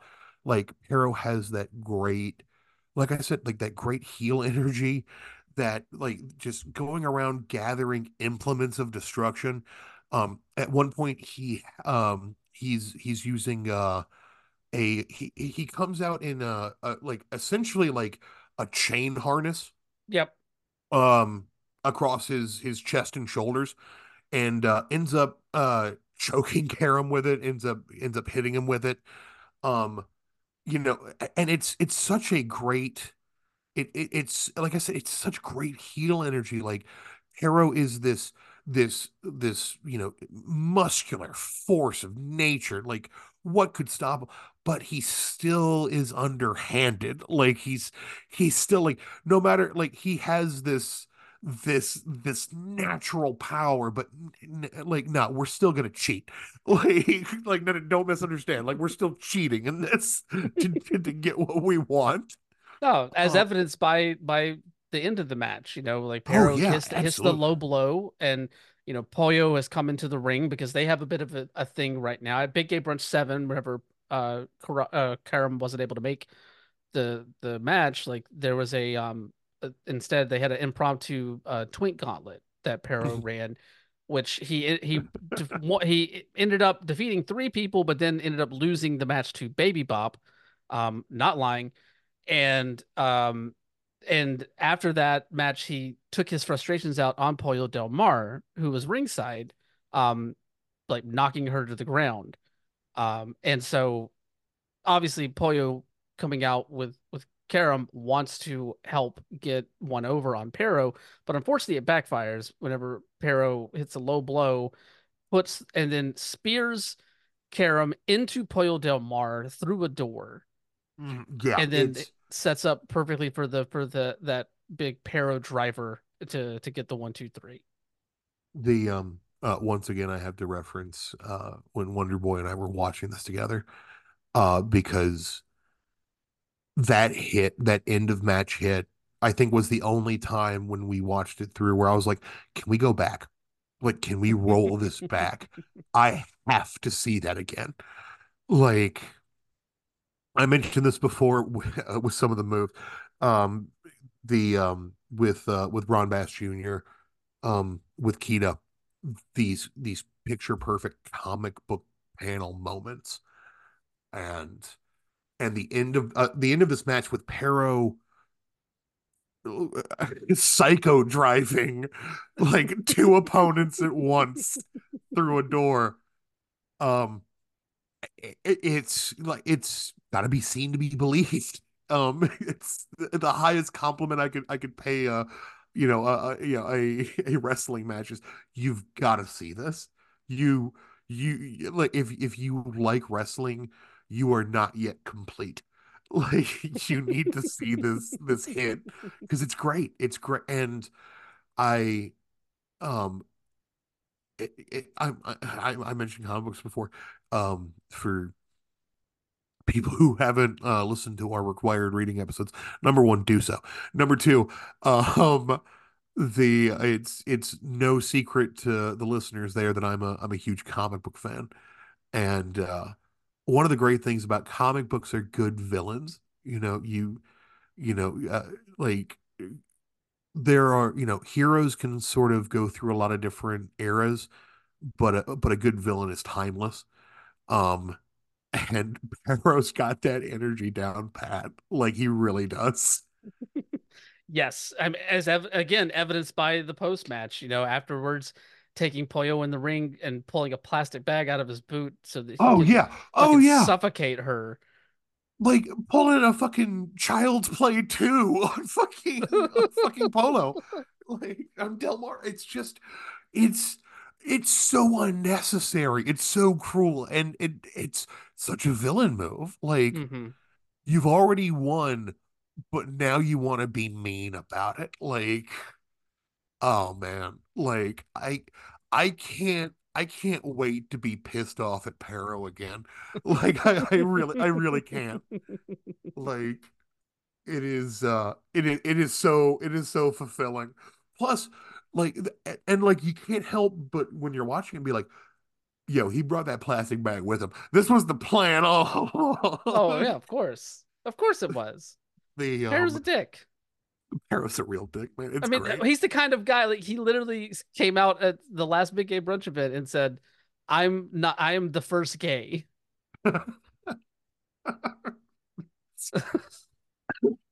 I said before that he's the M Bison of the big game brunch. I think Pero is the Shao Kahn of the big game brunch is more appropriate, both in size and scope. Like, Yes. who is he? Huge. What else is he? Bad guy. Like, oh man, I just uh, the, this again. I can't. We talked about it before, but God, we're spoiled for like we Yeah. are spoiled for good matches in this. I didn't think I was after watching Pero leave the ring, like double fingers in the air. I was like, nothing's gonna top that. Nothing could possibly top that. And then Dark Sheik walks out in fucking Psylocke's costume from the 90s X-Men. Of course. Dark Sheik and Shea Monet say, hold my mimosa real quick here. Because that's the next matchup is Shea Monet against Dark Sheik. Obviously Dark Sheik, veteran of Big Gay Brunch, icon in the independent pro wrestling scene. Um, just Bro, amazing, amazing, amazing talent. Cannot say enough about her. Taking on Shea Monet, coming all the way from the UK, well known in independents over there, like ICW and TNT Extreme. In fact, you know, Shea Monet at the Big Gay Brunch UK over there last year, had a main event match in a six-person tag team match against Effie and Alley Catch Bussy. So Shay's no stranger to the stage of the Big Gay Brunch, but this is the first time that he is coming over to do it in the United States. This is his American debut. mhm. And who better to have that than against someone like Dark Sheik, who, is has the status that she has for a fucking reason. She is just so good in the ring, so good with character, so good with personality, and Shay meets her at the mark every single time in this match. Like and you mentioned the Psylocke gear. I'm gonna send you something on Discord real quick, and I want to just get this is something for you. You can look at it now, you can look at it later, but this is just a sampling of some of the other gear looks that Sheik has had because I feel like you two would be kindred spirits just based off of your reaction to the Psylocke gear. Oh my Love God.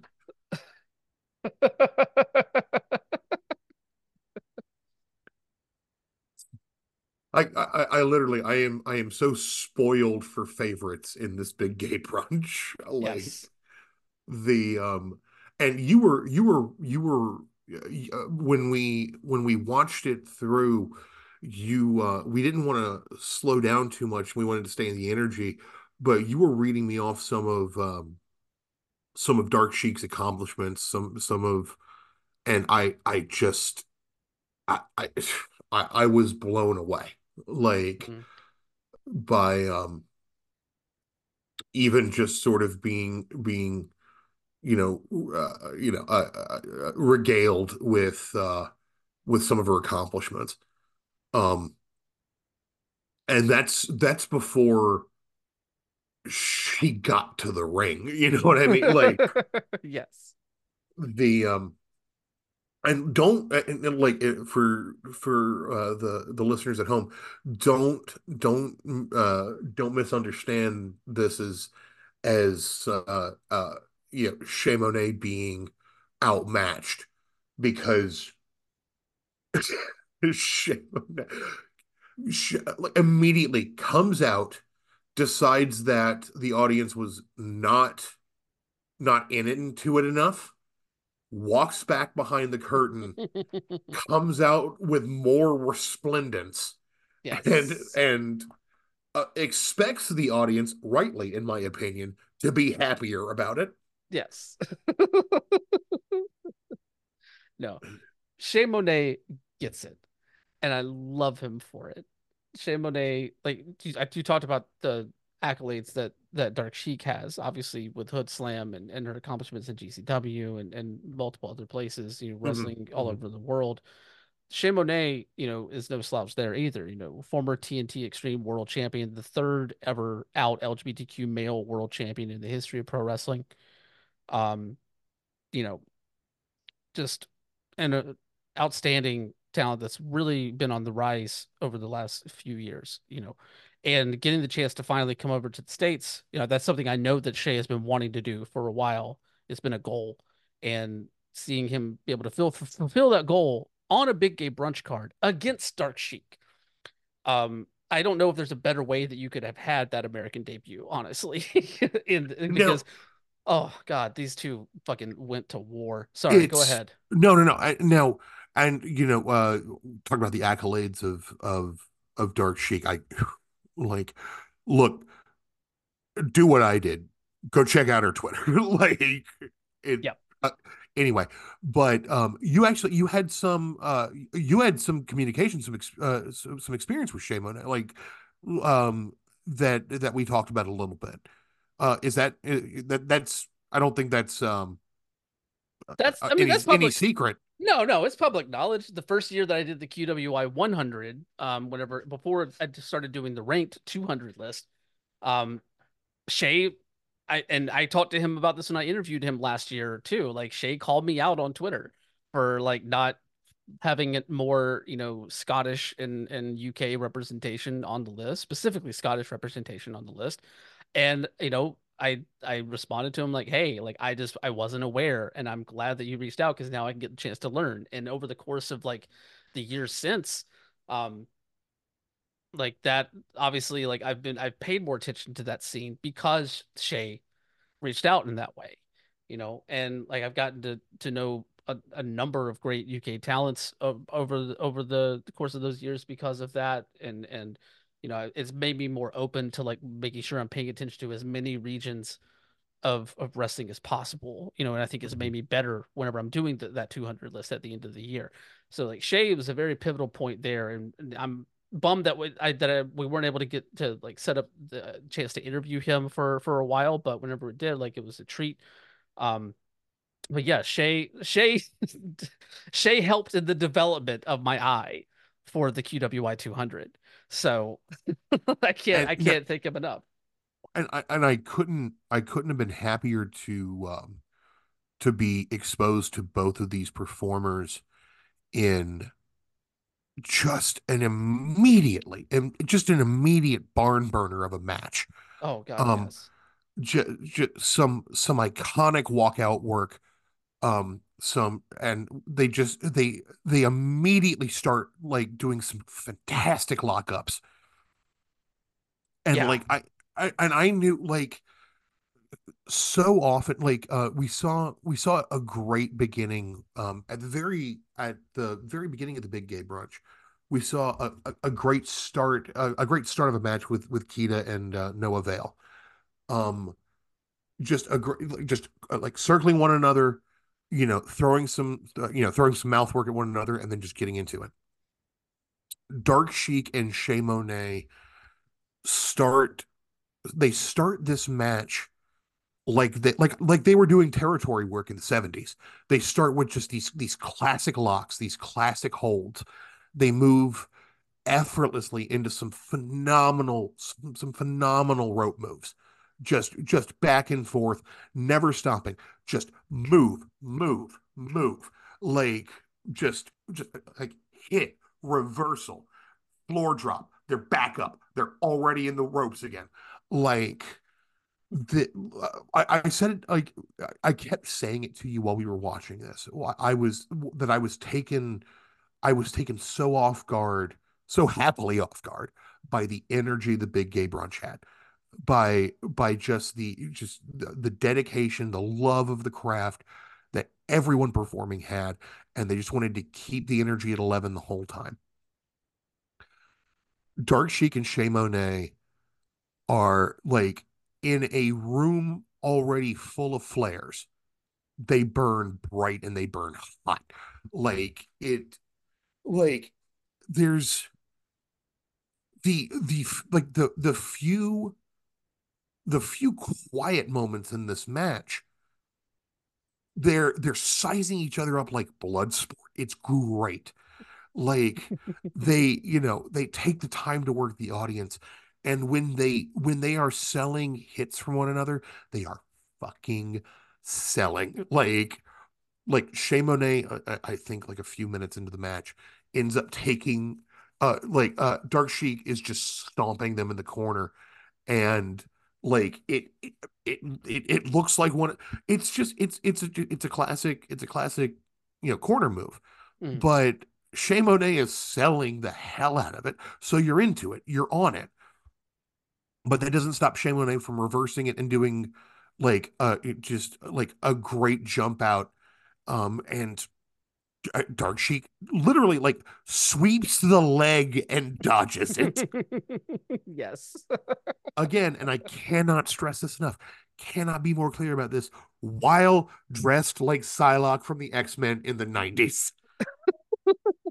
And by the way, for anyone who hasn't watched it yet, this would be after Psylocke, who is named Elizabeth Braddock, changed bodies with a Japanese assassin named Cannon, Kwannnon. I'm not sure how you pronounce it.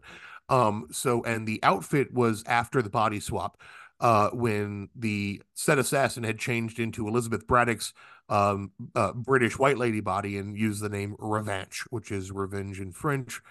Mhm. I do not know why. Because Chris Claremont's a weirdo. We're not here to talk about that. We're here to talk about wrestling. Um, the Shea Monet and Dark Sheik, they like the energy goes. They can't be contained by the ring.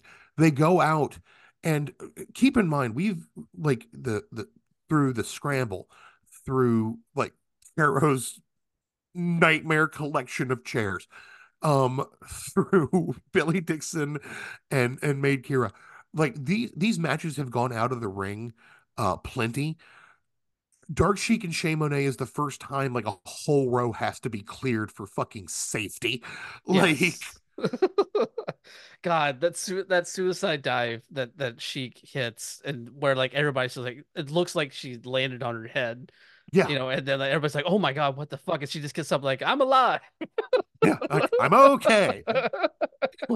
with a big old smile on her face, just like, "Yep, I did that." And again, I have to stop saying again so much. I, you know, I that's the exact kind of thing where like when I see it, like my anxiety kind of hits over and I'm like, "Ah," and like everything tenses up. And Hmm. she's just like, I'm okay. Like back to the wrestling. And is just so happy and having so much fun with it. I'm immediately back in. Like I'm immediately like, yeah, Yes. more wrestling. Yeah.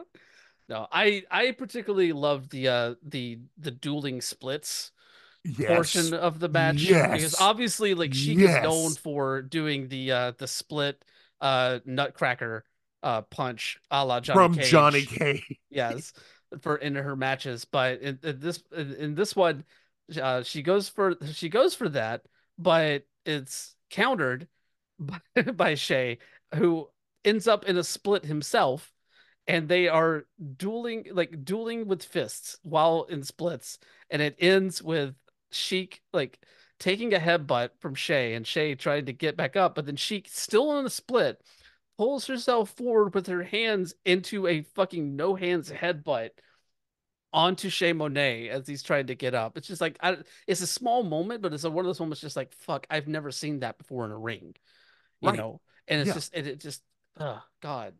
They're so like we I've used a lot of words to describe the big gay brunch so far.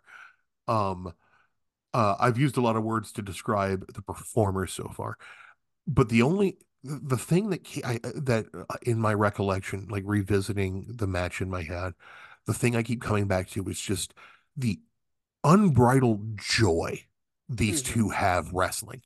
Like you're absolutely right. That headbutt, like the splits off, the suicide dive, the catching of the fist in the nutcracker, like the Dark Sheik at one point does a great like Shay Monet tries to throw Dark Sheik through the ropes to a ring out, and Sheik catches the ropes and bounces back is immediately back in the game.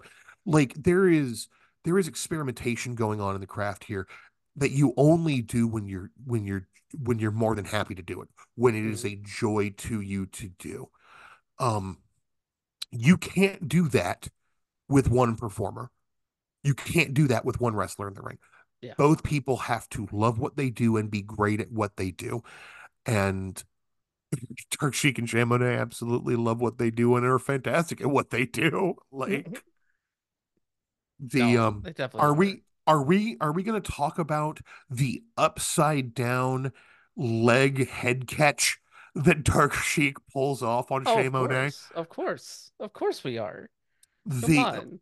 again, like it really feels like Sheik was relying on physics to forget she existed momentarily. She's The found a way to combat them pretty regularly. yeah, it's just like she literally is just like sneaking out Newton's back door. And she does it again, like in a and again, I don't know the right words to describe this other than upside down turnbuckle leg based neck throw. Like, and does it beat Shea Monet? The fuck it does. It's only a 2 count. And Yes. it almost psychologically breaks Dark Sheik when it happens. And then she goes up for that Oakland Jam leg drop and still can't keep Shay down. Can't do it. Can't do No. it. Goes for the welcome to die.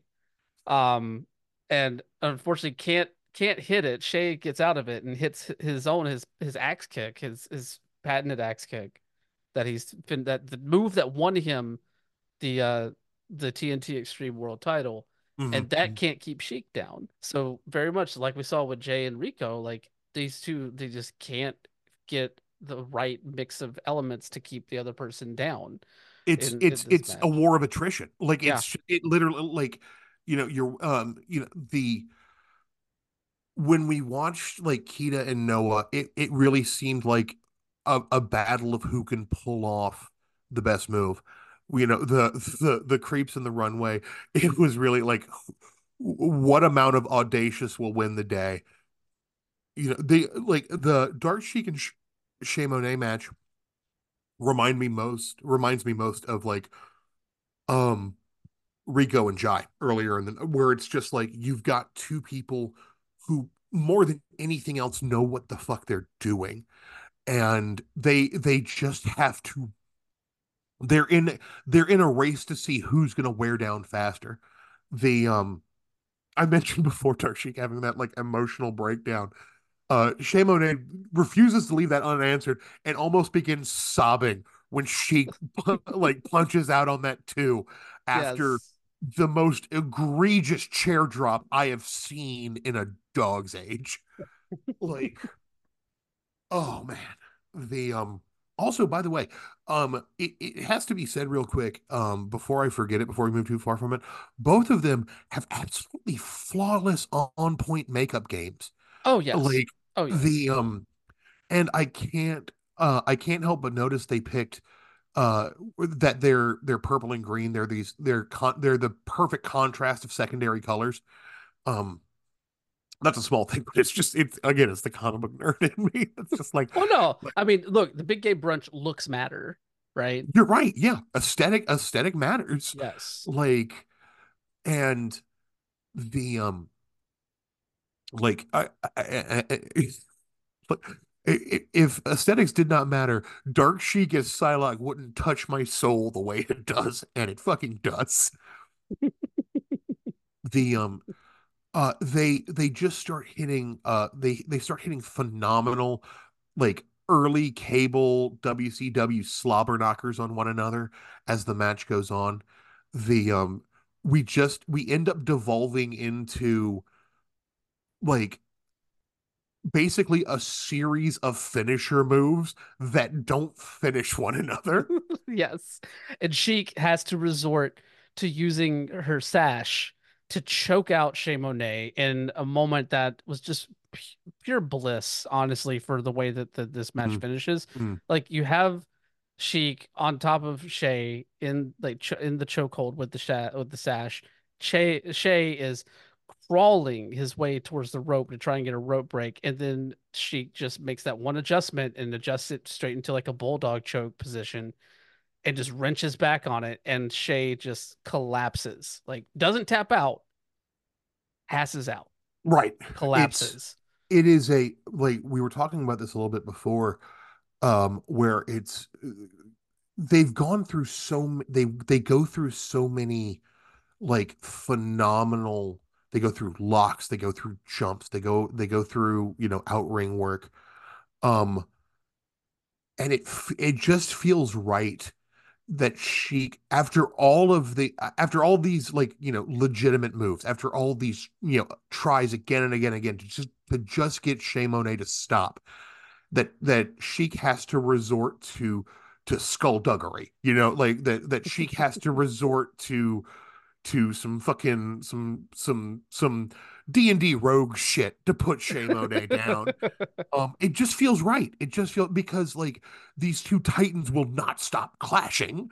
Like someone has to do some dirty deeds done dirt cheap to get this bell to ring, and it's I don't know how else you could have ended something like this. Like No. the when the chair throw into Nutcracker doesn't end it. Like What else is left? yeah, like and literally at that point when you see Sheik when Monet is like getting back up again, Sheik's like, no, this has to stop. Like Yes, this is fucking done. I'm going to end him. the I don't I God like what I'm dreading at this point as we move inevitably towards it, Mhm. having to pick a favorite match out I of this know show. this is so fucking hard. I don't know. We'll come when we come to that. We'll come to that if we do. I Right, don't yeah. know. Either way, but yes, I it is very hard. Like every like I said before, like I think when we got done watching the entire show, I told you this is probably like the most complete top to bottom best Big Gay Brunch card that I've ever seen. And we haven't even talked about the last two matches yet, Oh God! but Oh, like we haven't even gotten to Sawyer Wreck. We haven't gotten to Alley Catch. We haven't gotten to Effie. no. Like, oh man, like the uh, but before we move on to Sawyer Wreck and Lindsay Snow, just the the I I I can't. trying to avoid saying again so much. Yes. You're The good. um the to illustrate that this show is the complete package, the the facial expressions of Dark Sheik, the celebrations after the victory, like this show is the complete package. Like Yeah. there isn't a high point that exists in the medium of wrestling that the Big K Brunch 8 does not hit. Yes. Like not so far as I can tell. Like the now I know what you're thinking. Can anything top Dark Sheik coming out as Psylocke from the X-Men and from the 90s? I didn't think so. Hmm. I didn't think so until I met Sawyer Wreck.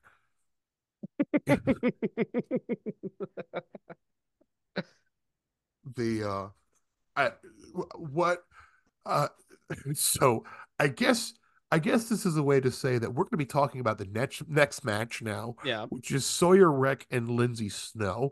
Now, why did Sawyer Rex strike you I'm so trying to impactfully? I have been trying to put this into words correctly since we watched this, Hmm. and it sort of ends up being first thought, best thought.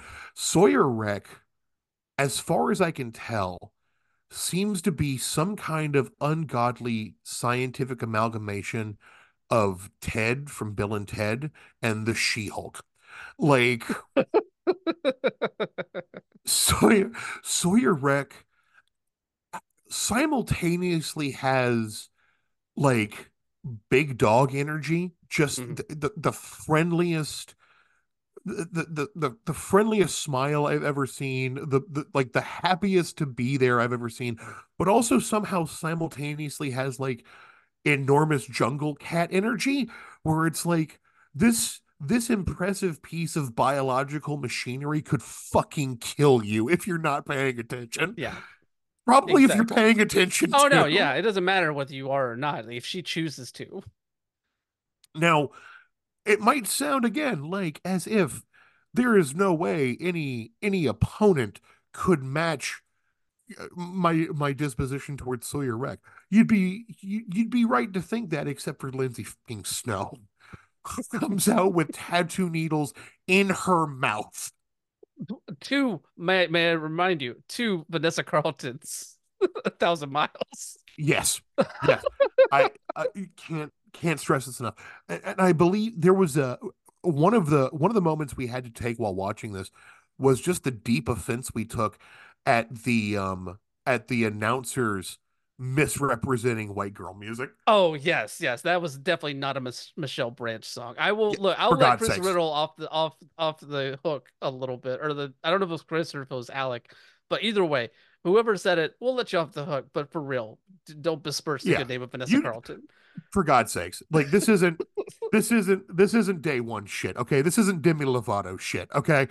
Like the Sawyer Wreck also so like Lindsay Snow is very like you get the impression immediately. Lindsay Snow's uh brand is dangerous. It's Yes, fun because, white girl music, but it's danger. Sawyer Wreck is fucking metal. Sawyer Wreck is headbanging, is power metal, is fun. it's It's fucking two Riot horns. Girl that will rip your throat out. Yes, tongue out, horns in like horns in the air, like the like of I was shocked that more streamers weren't just naturally thrown and so I imagine streamers are thrown around when Sawyer goes to Hardee's like the like could not could not have could not have two more different flavors of energy. Also, it doesn't like it doesn't help that Lindsay like Sawyer has like almost a head and a half on Lindsay in height. Like Yes, it really is short girl problems versus tall girl energy. And like it is the battle of heavy metal versus, I think, champagne that has been brought out to the ring. Yes, the champagne at the bar. Yes. Yes. The and again, Lindsay tells you like mm, this all bears reiteration, so you're gonna have to fucking bear with me, guys, and just listen when I say like the people in this big gay brunch know what wrestling is. They know what character is. They know what characterization is. You know who if you had like me not been familiar with Lindsay Snow before she walked out, you immediately know who the fuck she is. Hmm. Like tattoo needles, white girl music, and starts the match with some underhanded shit. Starts, I can't stress this enough, starts the match by spitting champagne into the face of her enemies, Not just the face, into the open mouth. into the open mouth of a restrained enemy Starting being out with some kink.com shit. yes. Oh yeah. Like I believe my direct quote when watching this with you was like, "Well, I know what Pornhub category this is now." Yes, Like, yes, and also add the fact that Sawyer Wreck is like literally like less than like 12 hours off of food poisoning going into this match too. I Like, when you told me that like the way that the forensic of that moment, the way that shook out was, I was like, God, this Sawyer Wreck has got energy to spare, and you started giggling, and then you told me like, oh yeah, by the way, she, Sawyer Wreck is coming off of what is by all accounts a massive case of food poisoning. The to give y'all a baseline, I had food poisoning last year, and for about 72 hours, I was functionally useless as a human being. Like as my wife can attest, I basically woke up to say my tum tum hurts, chug Pepto Bismol, and go back to sleep for another 16 hours. where whereas Sawyer Wreck has decided to recreate selected scenes from the goddamn Dark Phoenix saga from the X-Men, just just taking an ungodly amount of damage, raining blows down on her enemies. Literally, I think this fight is 3 to 4 minutes in when they end up at the bar yes, that is next to the ring. yes, and they take shots with one another, and then Lindsay gets the upper hand, throwing the shot, another shot into Sawyer's face, and then proceeds to douse her in champagne and hit her with the bottle. The again, if you haven't watched or you haven't been familiar, if you haven't Googled these performers yet, uh, uh and as was told, as was as I was regaled with while we were watching, Lindsay Snow is a tattoo artist, hence the needles. Yes. Has has a lot of amazing body art. Um, and those needles are gonna.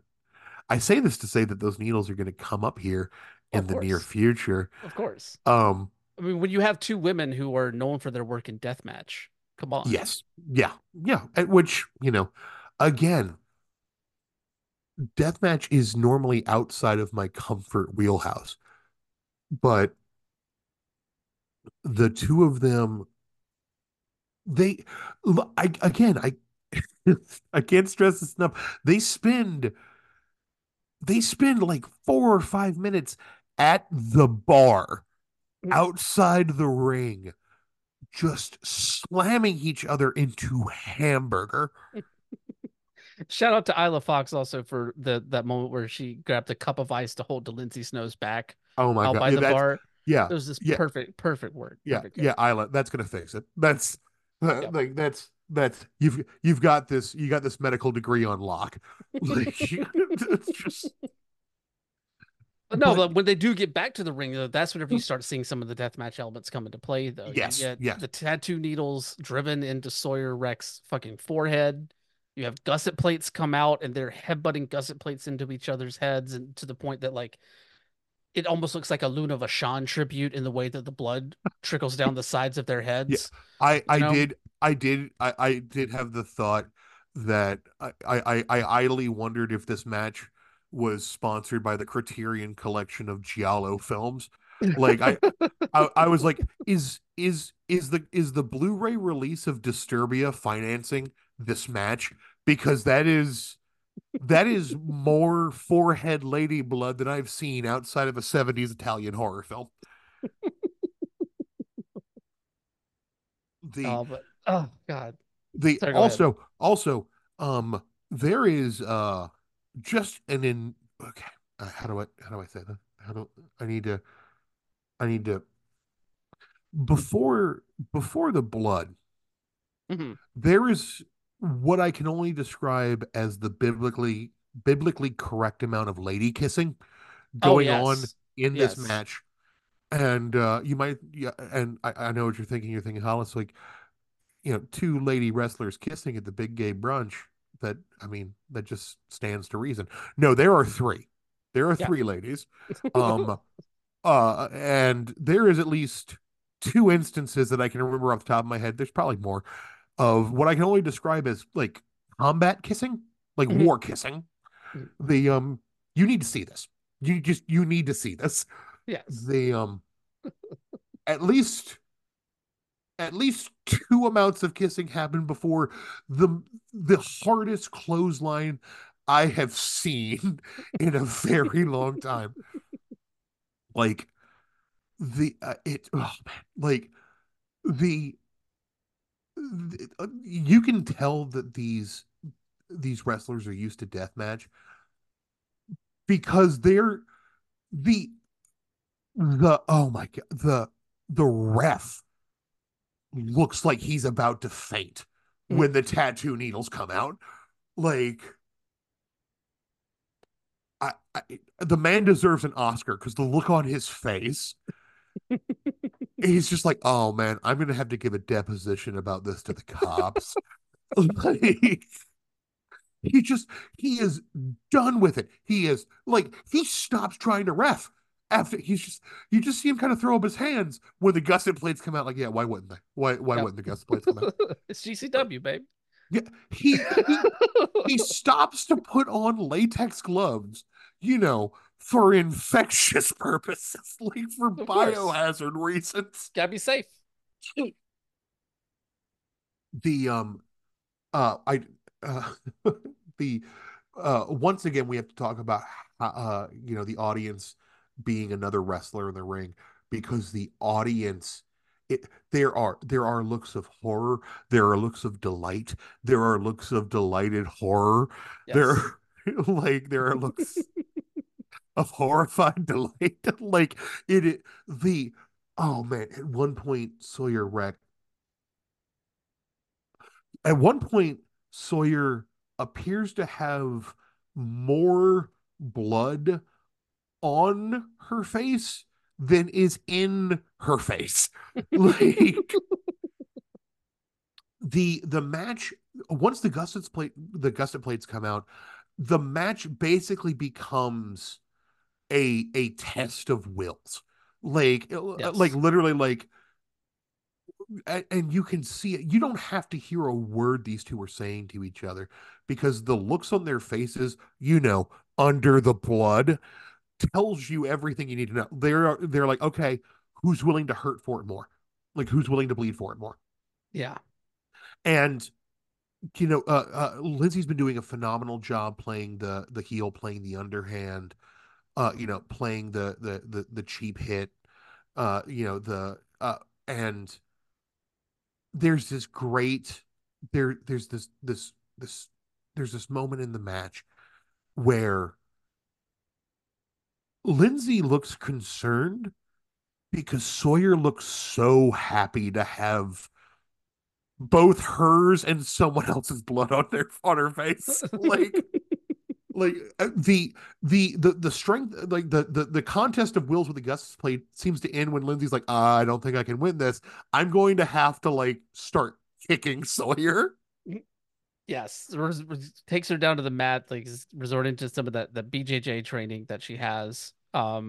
that she utilized in Bloodsport, another GCW WrestleMania weekend staple event.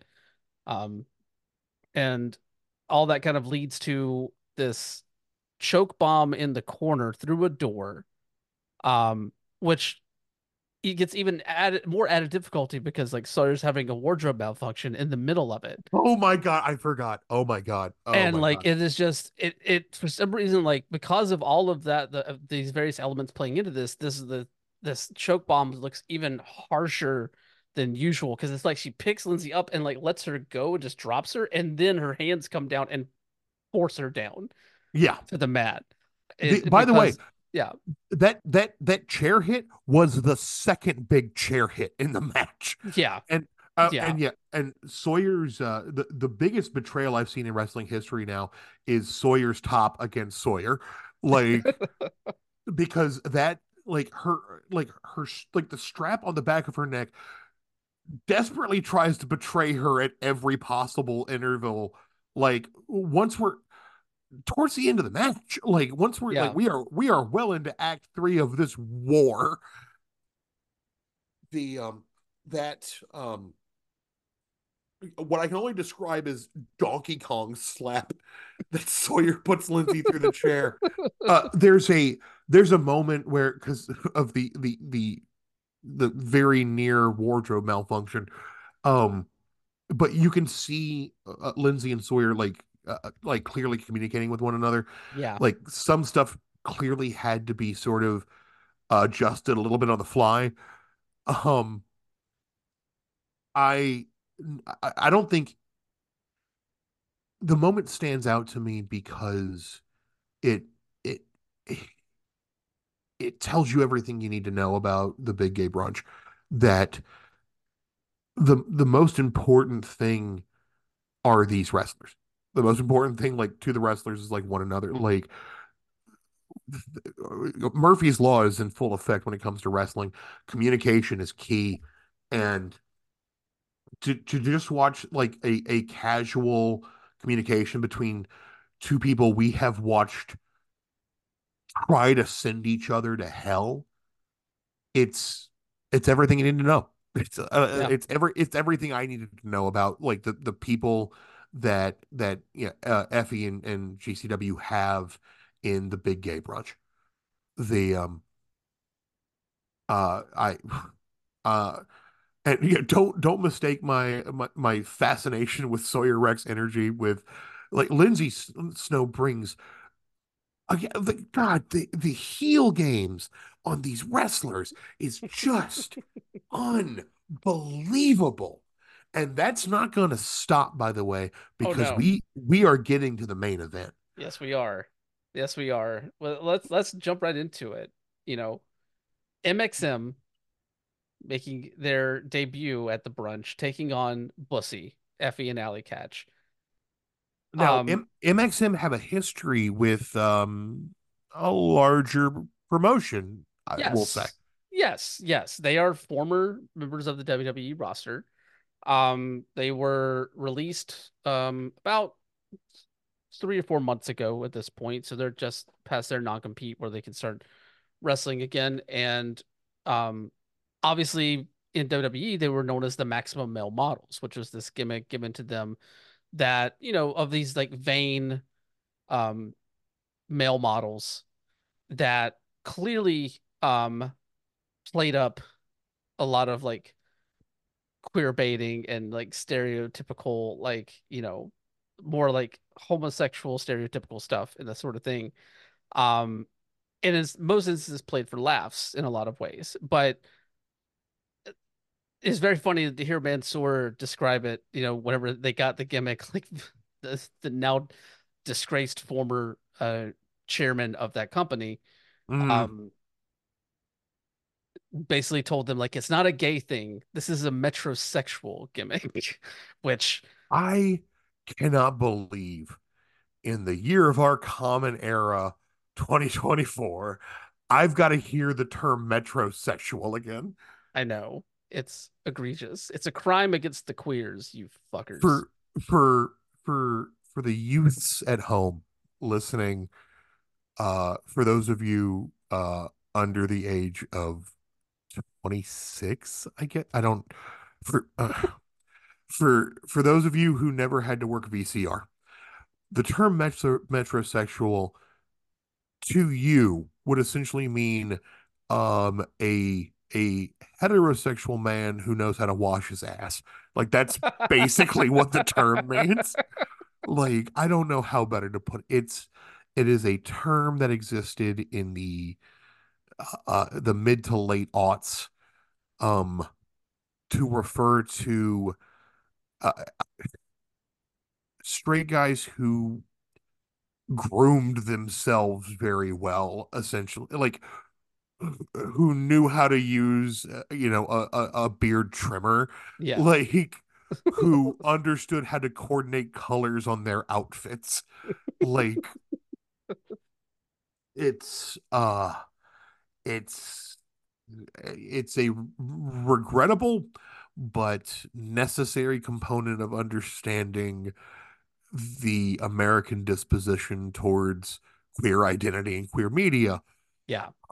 But it's also an outmoded one, a relic, a it is for all intents and purposes obsolete.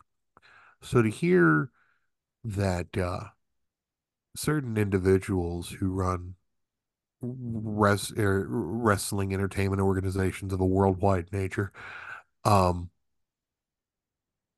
to hear that leadership in said organizations referred to a gimmick in the 2020s as metrosexual tells you pretty much everything you need to know about the cultural dynamic, shifting perspectives and progressivity of said organization.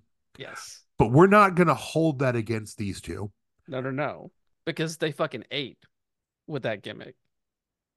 The uh I did do some research after watching because I was unfamiliar. I've been out of the game for a very long time, and that includes the WWE.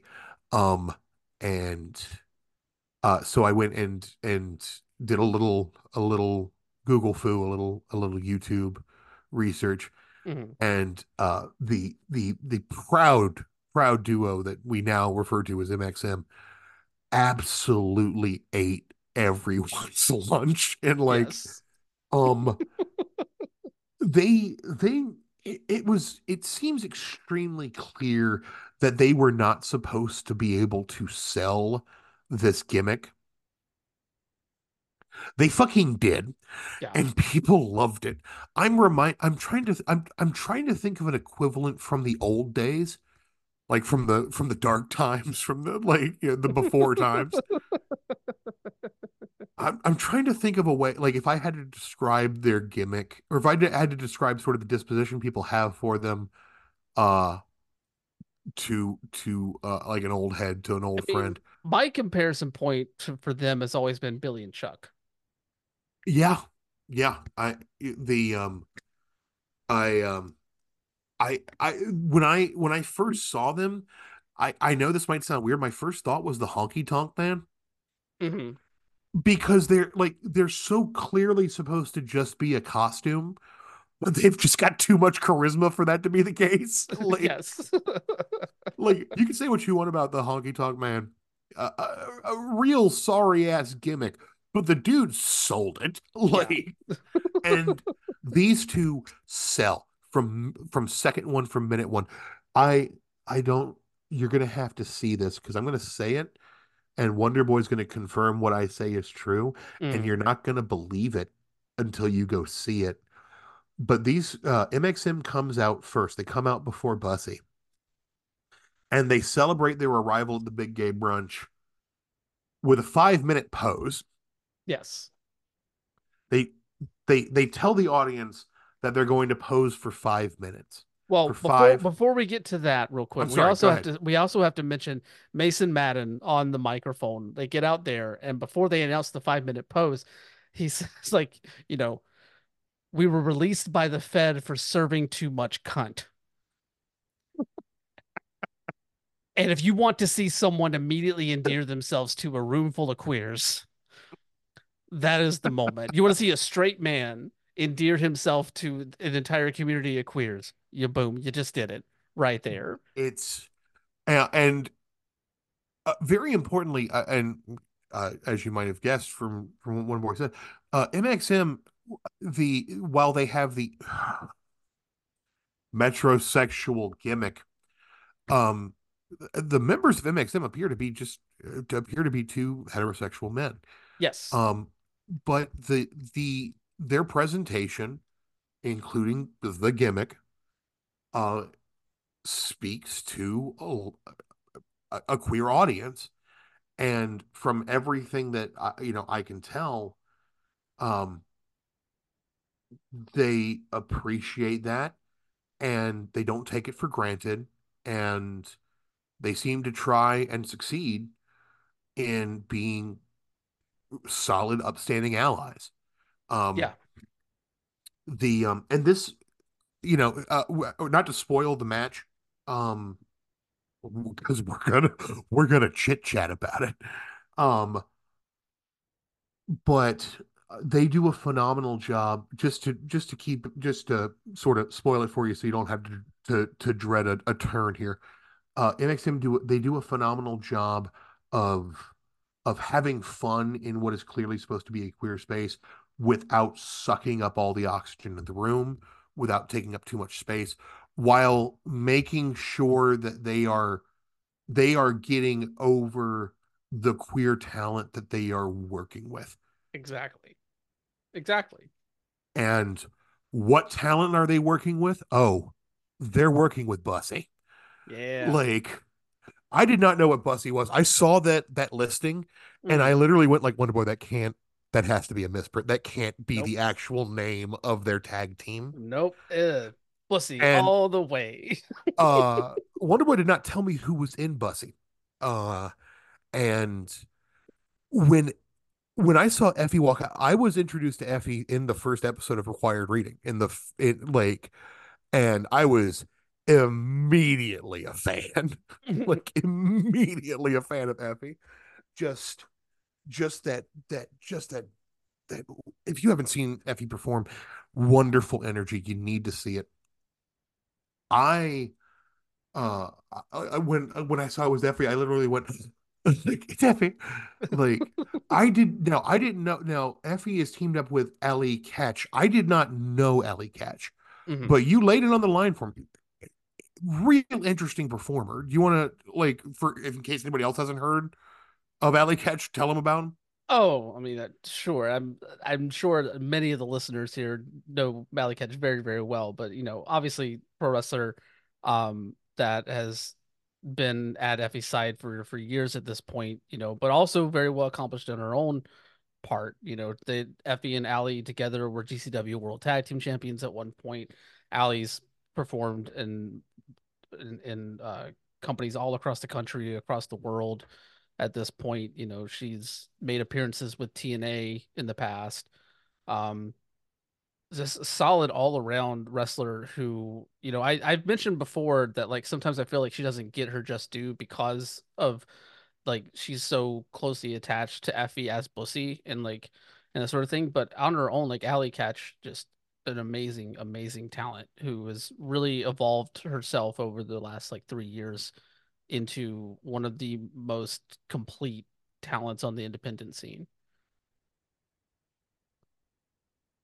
My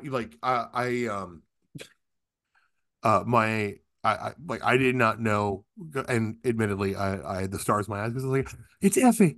Like, Ellie Catch immediately kind of like struck me as somebody who has the chops. The Alley Catch has the tools and the talent. Hmm. Like, the some of the best moves in this phenomenal match rely entirely on her technical proficiency. Also, some of the biggest comedic, like, pops in this match rely on her selling them, and she doesn't miss a fucking beat. Oh yeah. Like, there is there is no look she doesn't mug perfectly. There isn't there isn't a move she doesn't catch or throw perfectly. And it is tough because is Effie is being gay baited by MXM successfully. Not even like they're not even trying to. He's just this is a running thing with Bussy, by the way. Whenever they are wrestling attractive men, like Effie is constantly distracted. And Allie very vocally and physically has to restrain him and cool him down at times in matches. And this was no different here. Like constantly like trying to keep him in the corner, keep him away. And then of course later on in the match, whenever we have the the giant ass eating moment with Effie and Mason way to way and to way to Mason. sizzle it for the audience. Oh, well, we'll get there. We'll get there for sure. Yes, But yeah, we so you have better. that moment, like you see like the physical encompassing nature of that sort of dynamic between the two of them. And I love that it can be reversed at times too, because like Effie simps for the attractive men. Allie is like one of the biggest sapphic simps at times in the ring.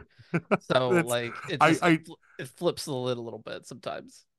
and here Allie has the unfortunate task of trying to cock block the unblockable cock of Effie. Like Yes. Effie Effie simply will not be denied.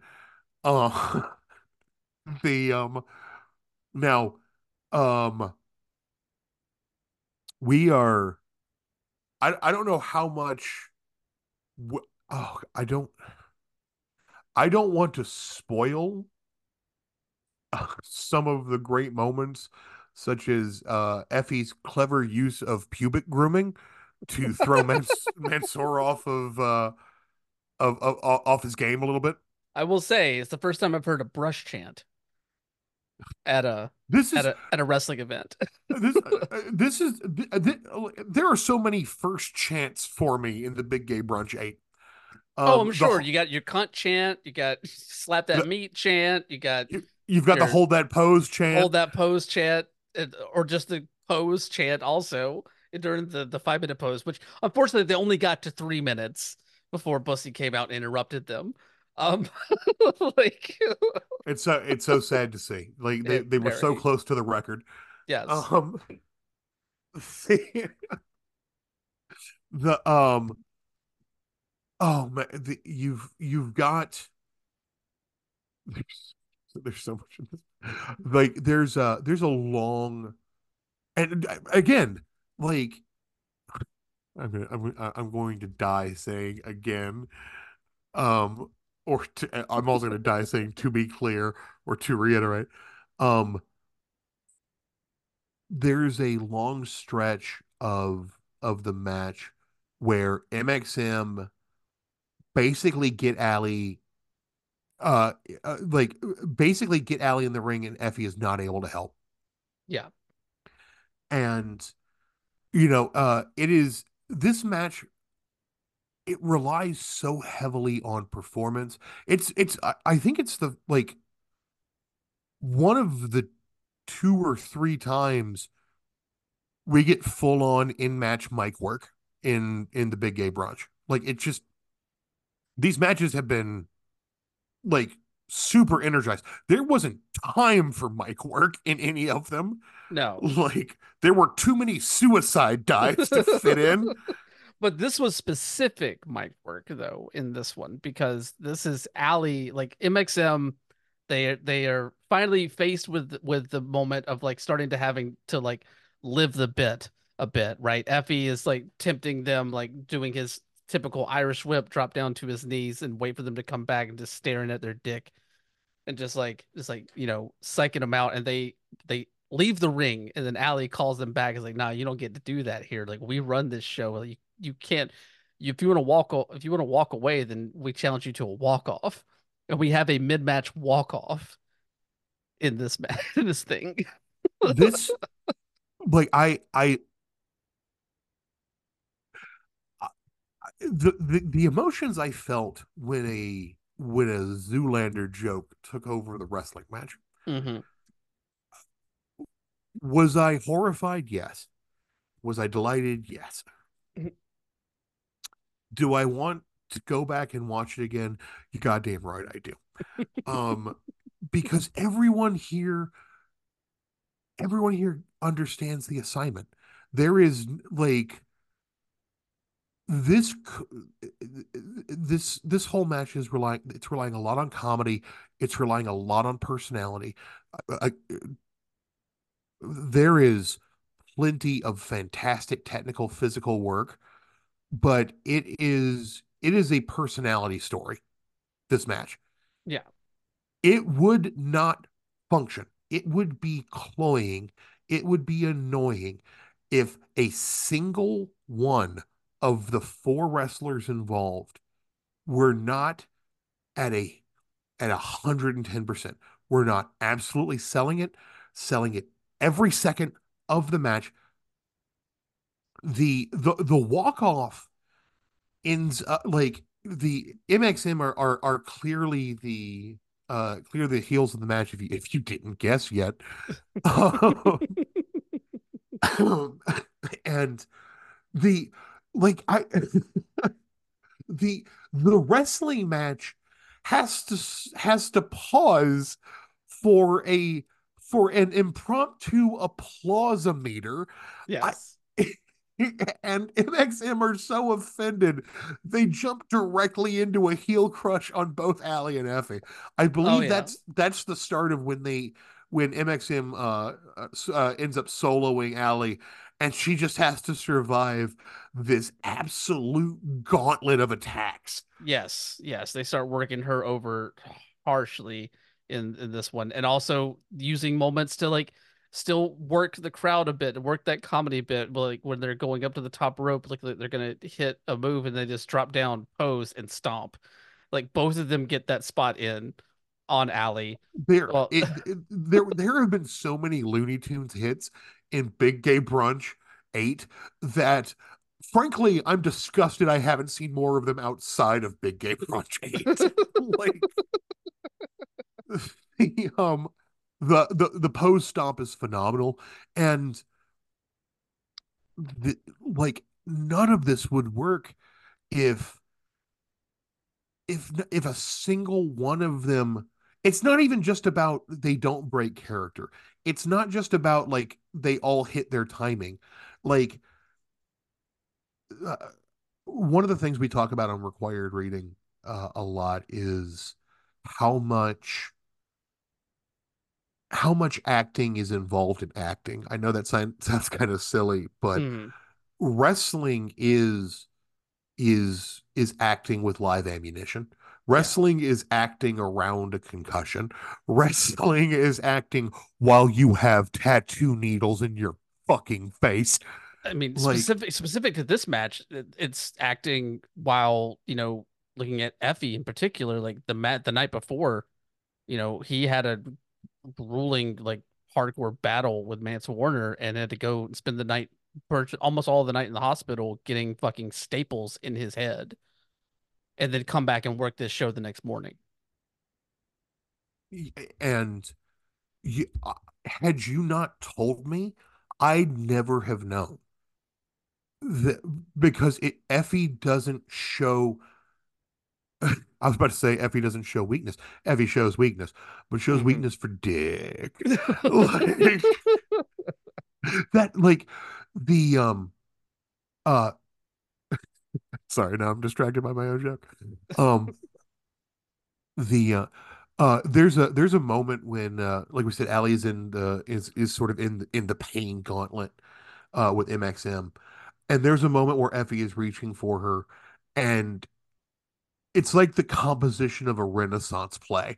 Like he's got this look of tragedy, like the Shakespearean look of tragedy on his face, and you buy it. You buy all of it. Hmm. Like I would buy stock in this match if I could, because not a goddamn one of them isn't selling. The I by the way, shout out to Allie because I'm pretty sure that is that's latex that she's wearing, and that cannot be fucking comfortable to wrestle in. Like, I think it's also what Effie is wearing. The either way does not look comfortable. Although they do have matching mommy and daddy written in Barbie font on their asses, Yes, they do. which is just the best cultural synergy I've seen in a good long while. The like if like and were Mansoor and Mace not the most petty, vapid heels where they just like it wouldn't work either. The because look, Allie and Effie aren't playing like paragons of goodness and light. It's basically it's basically a battle between like shallow and horny, and you're rooting for horny. Yes. Like So much so that like I like you have the moment where like you have like the drop down like sort of like Effie staring at the dick thing again, and like Mansoor retreats and like him and Mason are like talking amongst each other about like he wants to suck our dicks, and like Effie just like crawling over between them, and they see him and they just like shriek. Like ah. And it it's goes, oh God.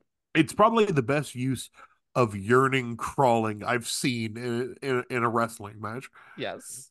The Oh, and of course that kind of leads us into like some of the closing moments of the match. As I mentioned before, the ass eating, where Ali and Mansoor, after Effie pushes both of them down so he can continue like shoving his face into Mason's ass, they team up to pull Effie off, and then we see a two-gay power trip, and then they take Mason Mansoor by the like hold their arms back and are pushing their heads together and like commit to the bit, like kiss, kiss, kiss, kiss, and like Mansoor escapes, but in like a fleeting moment of where they're like, okay, we'll give in to this, but then Mansoor gets out of there, and then Mace unfortunately does not escape Effie's clutches, gets the kiss planted on him to the point like he seems like he's fighting it at first, but then just gets sucked into the trance that is Effie, and that allows Effie to get the pinfall.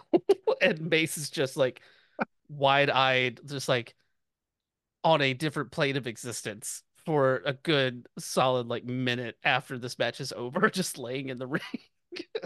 and it's like and very importantly the moment where Allie manages to there's a moment where Allie when Allie manages to get Mansoor and Mace to sort of lock up in a pseudo embrace, and Mm, right afterwards, Effie comes out like he's gay Popeye and it's gay spinach, yes. like comes out with all the energy, and this is right before what I can only describe as ass eat o'clock, Yes. um, and man, uh, if if Effie didn't after the match grab the mic and talk about what a great time he had in that match, you'd know it immediately. Oh This yeah. is like uh I talked a little bit before when we were talking about Shane Monet and Dark Sheik about the unbridled joy. This is unbridled fun. Like this is fun. It's fun for everyone in it. Um, it's like there's another moment where during the gauntlet of pain Allie has to go through, where she stuns Mansoor, and he does like this arm windmilling like stun stance where he looks like a bad guy from a Mega Man game where he's just like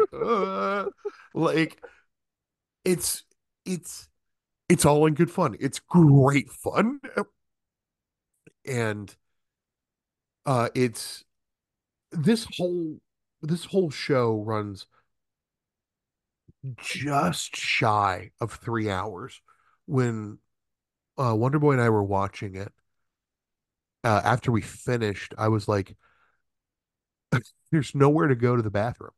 Like there's no part you can skip. There's no part you can miss. Yeah. Um, you've got to pause it because you're gonna want to come back. There are parts that you just gotta see. The God, what a fun show. Yeah. No, and you mentioned like, Effie getting on the mic afterwards. That's a staple of the Big Gay Brunch. Like they typically close with an Effie promo, and this one, a lot of them have been about, the fight for queer acceptance, the fight against the further politicization of queer identities and that sort of thing. Specific notes whenever they have been in Florida, when they have been in Texas and that sort of thing. Um, this time around, like obviously there was some mention of that, about, the various things that Ron DeSantis has done in Florida, but he also took a, a, a large amount of time to not only put over MXM, but put over Allie specifically Hmm. and Hmm. talk about how she deserves to be signed somewhere. It's like Effie has been on record all the time. Like he is never signing with a major company. He has no desire to do that unless they want to pay him an exorbitant amount of money. But even then, I don't know if he would. He prides himself with this punk outlaw nature that of the thing that he has built with the Big Gay Brunch, right? And his wider pro wrestling career as one of the most well known independent wrestlers in the country, and even more so now growing across the world. Um, but to take that moment and to really highlight Allie, I think is something that is, deserved and overdue in a lot of people's minds, and not necessarily overdue in that like why didn't you do it earlier, but like she has, like I said before, she is an immense talent that could do so many different things, so many different styles of work, so many different like character aspects in the ring and stuff like that. She is a complete package. And I agree with Effie when I say that she should be signed somewhere. Hmm.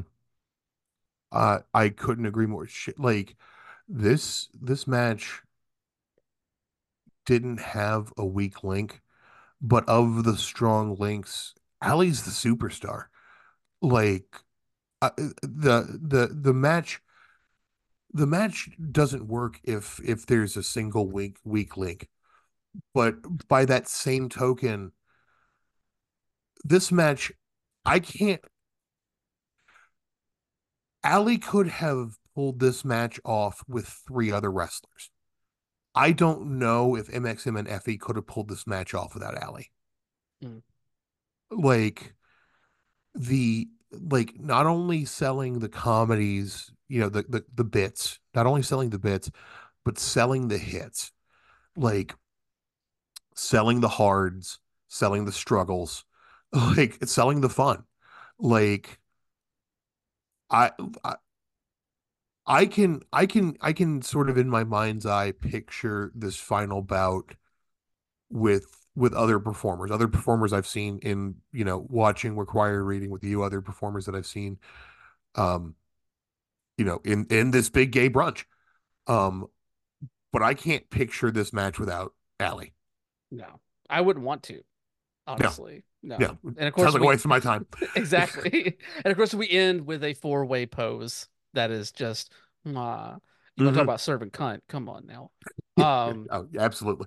Left no crumbs. No, just beautiful moment there to close out the show, and that was Effie's Big Gay Brunch 8. Fuck favorite matches, fuck match of the night. They're all fucking stellar Actually, in you their know what? own Let me way. let's do this. Let's do this. Hmm. Let's go through the matches. Favorite moments. Okay, I can do that. I mean, I think for me, um, ooh, damn, this is just as tough.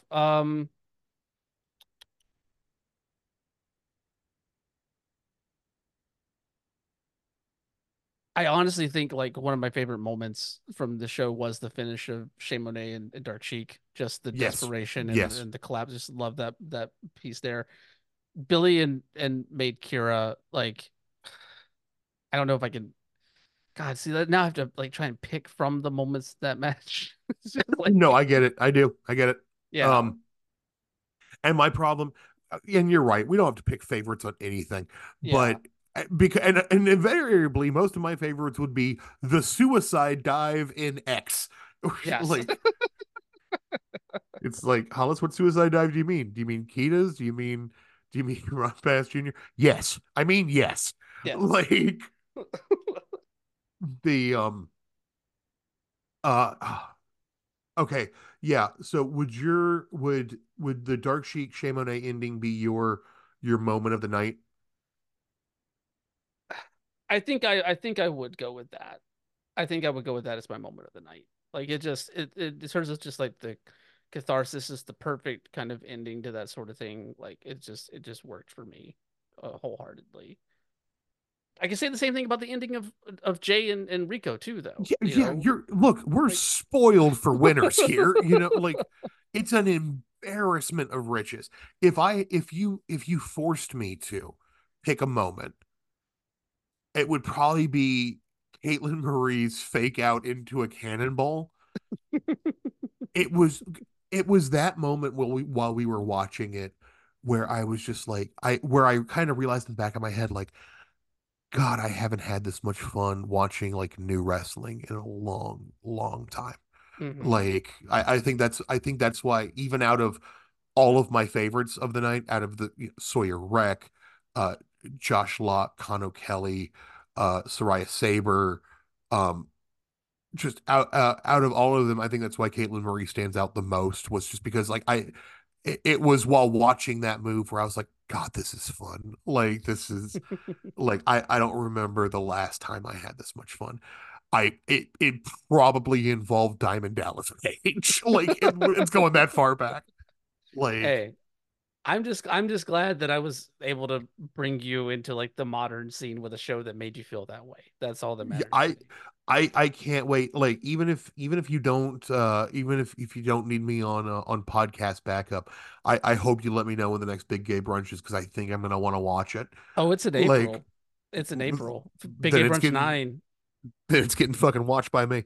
And that's before we get too far from it, uh, uh, Effie's sort of promo cut at the end. You mentioned that he kind of and I didn't know I don't have all the context obviously hmm as somebody who doesn't like follow GCW and follow these promotions and stuff. But Effie talks about how like he wasn't sure he seemed to say that he sort of like in doing this one realized how much he liked doing these.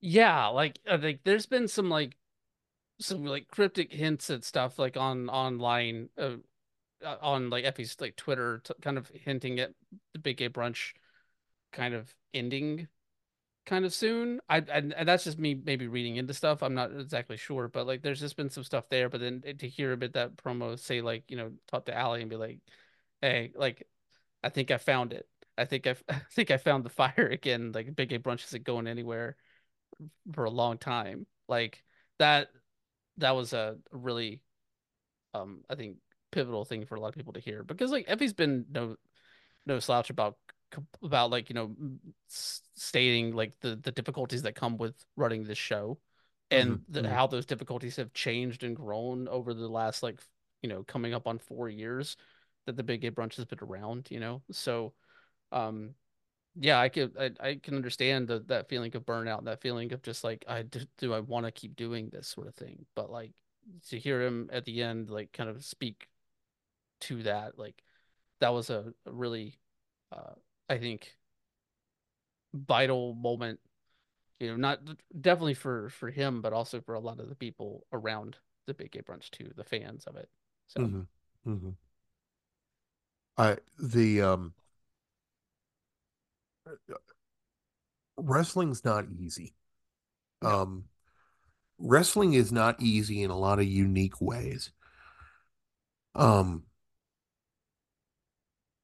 and there are very like I've said it 1,000 times during this. Like you got to these people like so many of these performers, you can feel the love of what they do radiating off them. There are very few wrestling mercenaries. There aren't a lot of wrestlers for a paycheck out there because there are other things you can do for a paycheck. The Um, but I this is I you have to be honest. A lot of older wrestlers have talked about this. Like you are always trading against luck. You're always trading against time. You're always trading against that one bad hit that changes everything. Um, there's a lot, there's already a lot of sort of, very human, very adult concerns that have to go into like being a professional wrestler. And Effie runs, an exceptionally queer friendly promotion in a time where in many places in this country that's not safe. That's not easy. And uh you and I have talked about that before. I know you've talked about that on your podcast plenty. Yeah. Um and I was just to make sure I knew some of the stuff and it got some of the information right. I pulled up um the footage from the big gay brunch Mm. to sort of have it in front of me while we were recording, just to try to make sure I got my I's dotted and my T's crossed. I paused it while I was clicking around through it while we were talking earlier, and I happened to pause it on um at the exact moment Kayla Marie was actually coming out to join the gay scramble. Um and at least looking at it right now, just the unmitigated joy in the intro. Hmm. The Thinking about like the look that Effie had during that promo at the end. Thinking about just how much this audience seemed to love so much what was happening. Yeah. Like I I this is a very very long way of saying I understand being discouraged about pro wrestling and LGBT friendly pro wrestling. I very much get being discouraged about it right now, but I also totally now after just watching one big gay brunch, I totally fucking get being psyched about it. I totally get being stoked about it. I totally get just having all the energy in the world and just wanting to see more and more of this, wanting to interact with these performers, these wrestlers, wanting to follow them. It's I get I get where he's coming from, and I get where you're coming from with the podcast, with following GCW, with doing this.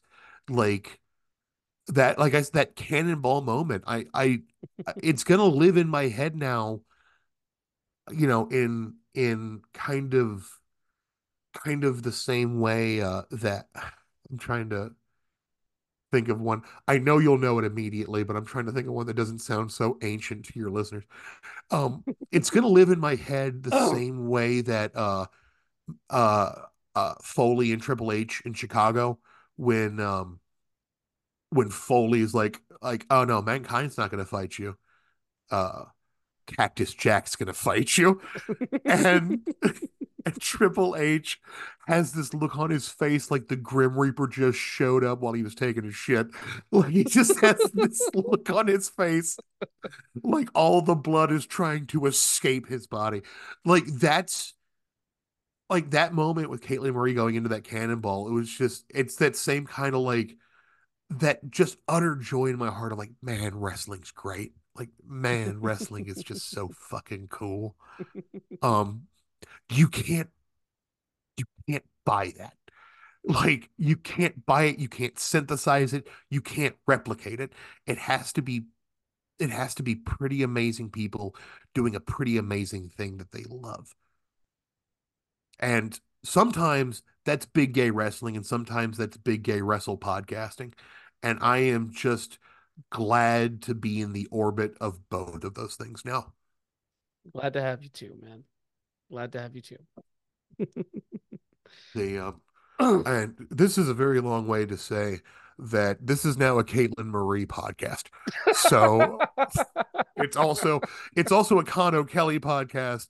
It is Hmm. also a Josh Locke podcast. It's also Hmm. a Soraya Saber podcast. It is Yes. also a Sawyer Wreck podcast. Okay. The it is also definitely not a fucking Perro podcast. Like, also please don't tell Perro I said that. He'll hurt me. Like, I'll do my best. it's also definitely a Dark Sheik podcast. It is a Psylocke from X-Men podcast. Like, this is a very complicated podcast now. I mean, it's always been complicated. Come on now. Like, it's just more so now. Well,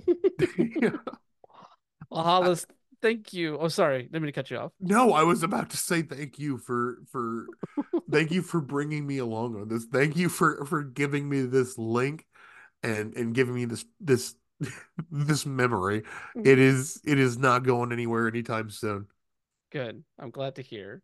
See, that's the beauty of queer pro wrestling. We make friends make fans all the time.